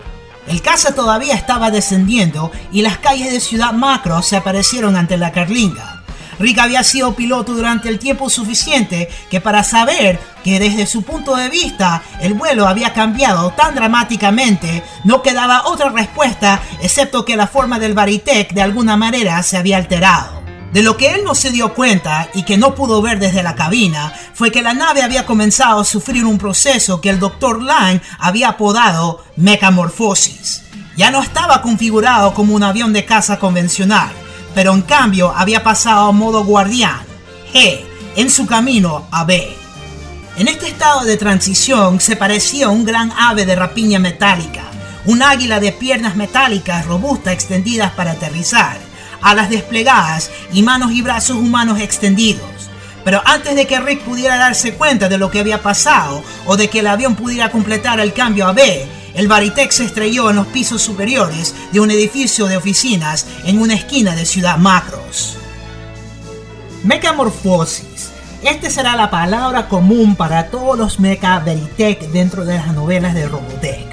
En nuestro pasaje final para este episodio, las cosas se ponen a rojo vivo para Rick Hunter e irónicamente sus días de arrogancia y de certeza, bueno, han acabado. Rick Hunter aún podía apreciar que el avión se movía y cambiaba a su alrededor. De hecho, podía percibirlo de alguna forma que no podía comprender. En realidad, podía sentirlo. Rick se quedó sentado donde estaba y se dio cuenta de que no sabía cómo eyectar. Ni siquiera si el sistema era un tipo 00 que le permitiría sobrevivir el aterrizaje de una eyección a nivel del suelo, lo cual estaba lejos del caso. Parecía que el loco caza Robotech estaba deteniéndose. Él se preparó para escapar rápidamente mientras deseaba no estar en el vecindario si unas cuantas toneladas de combustible para jet altamente volátiles se les ocurriera prenderse fuego. Pero la nave Robotech tenía una última sorpresa para él. El deslizamiento relativamente suave se convirtió en un sacudón cuando el avión quedó atrapado en alguna obstrucción final. El caza se irugió y la cabeza de Rick chocó contra el panel de instrumentos. Si él no hubiera estado usando el casco de vuelo, ese habría sido el final. Aún así, él vio estrellas y casi perdió el conocimiento. Pero el Varitech estaba ileso. La máquina comenzó a liberarse con un chirrido de vigas y el estrépito de toneladas de escombros que se movían. La mecamorfosis a modo B estaba completa y el caza era ahora un Batelloid. Lucía exactamente como un hombre en armadura, un caballero super tecnológico de 18 metros de altura. El Gatling eléctrico que estuvo montada en el cápsulo bajo de la panza del Varitech ahora estaba alineado a lo largo de su brazo derecho, empuñándola con una gigantesca mano derecha como un rifle grotesco.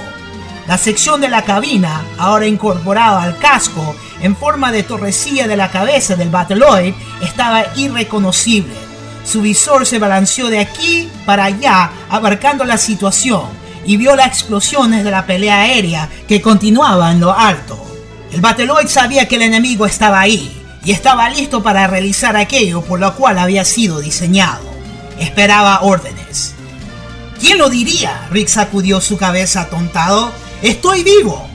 Después vio que algo estaba mal con su perspectiva, que él estaba muy por encima de la calle, que había cosas demasiado asombrosas sobre los Robotech como para creerlas. Él también vio el combate aéreo en la distancia. De alguna manera Rick supo, muy en lo profundo, que la vida nunca iba a ser de la forma en que había sido hace unos 15 minutos. Las cosas habían cambiado para siempre.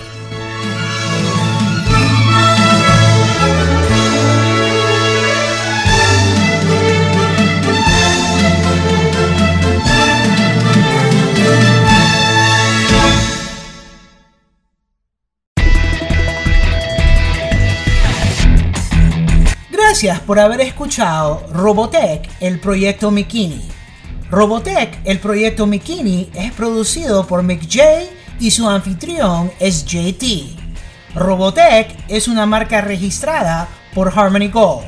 Pero ¿qué se puede hacer, chicos y chicas? ¡Nos vemos en la próxima! ¡Bye bye!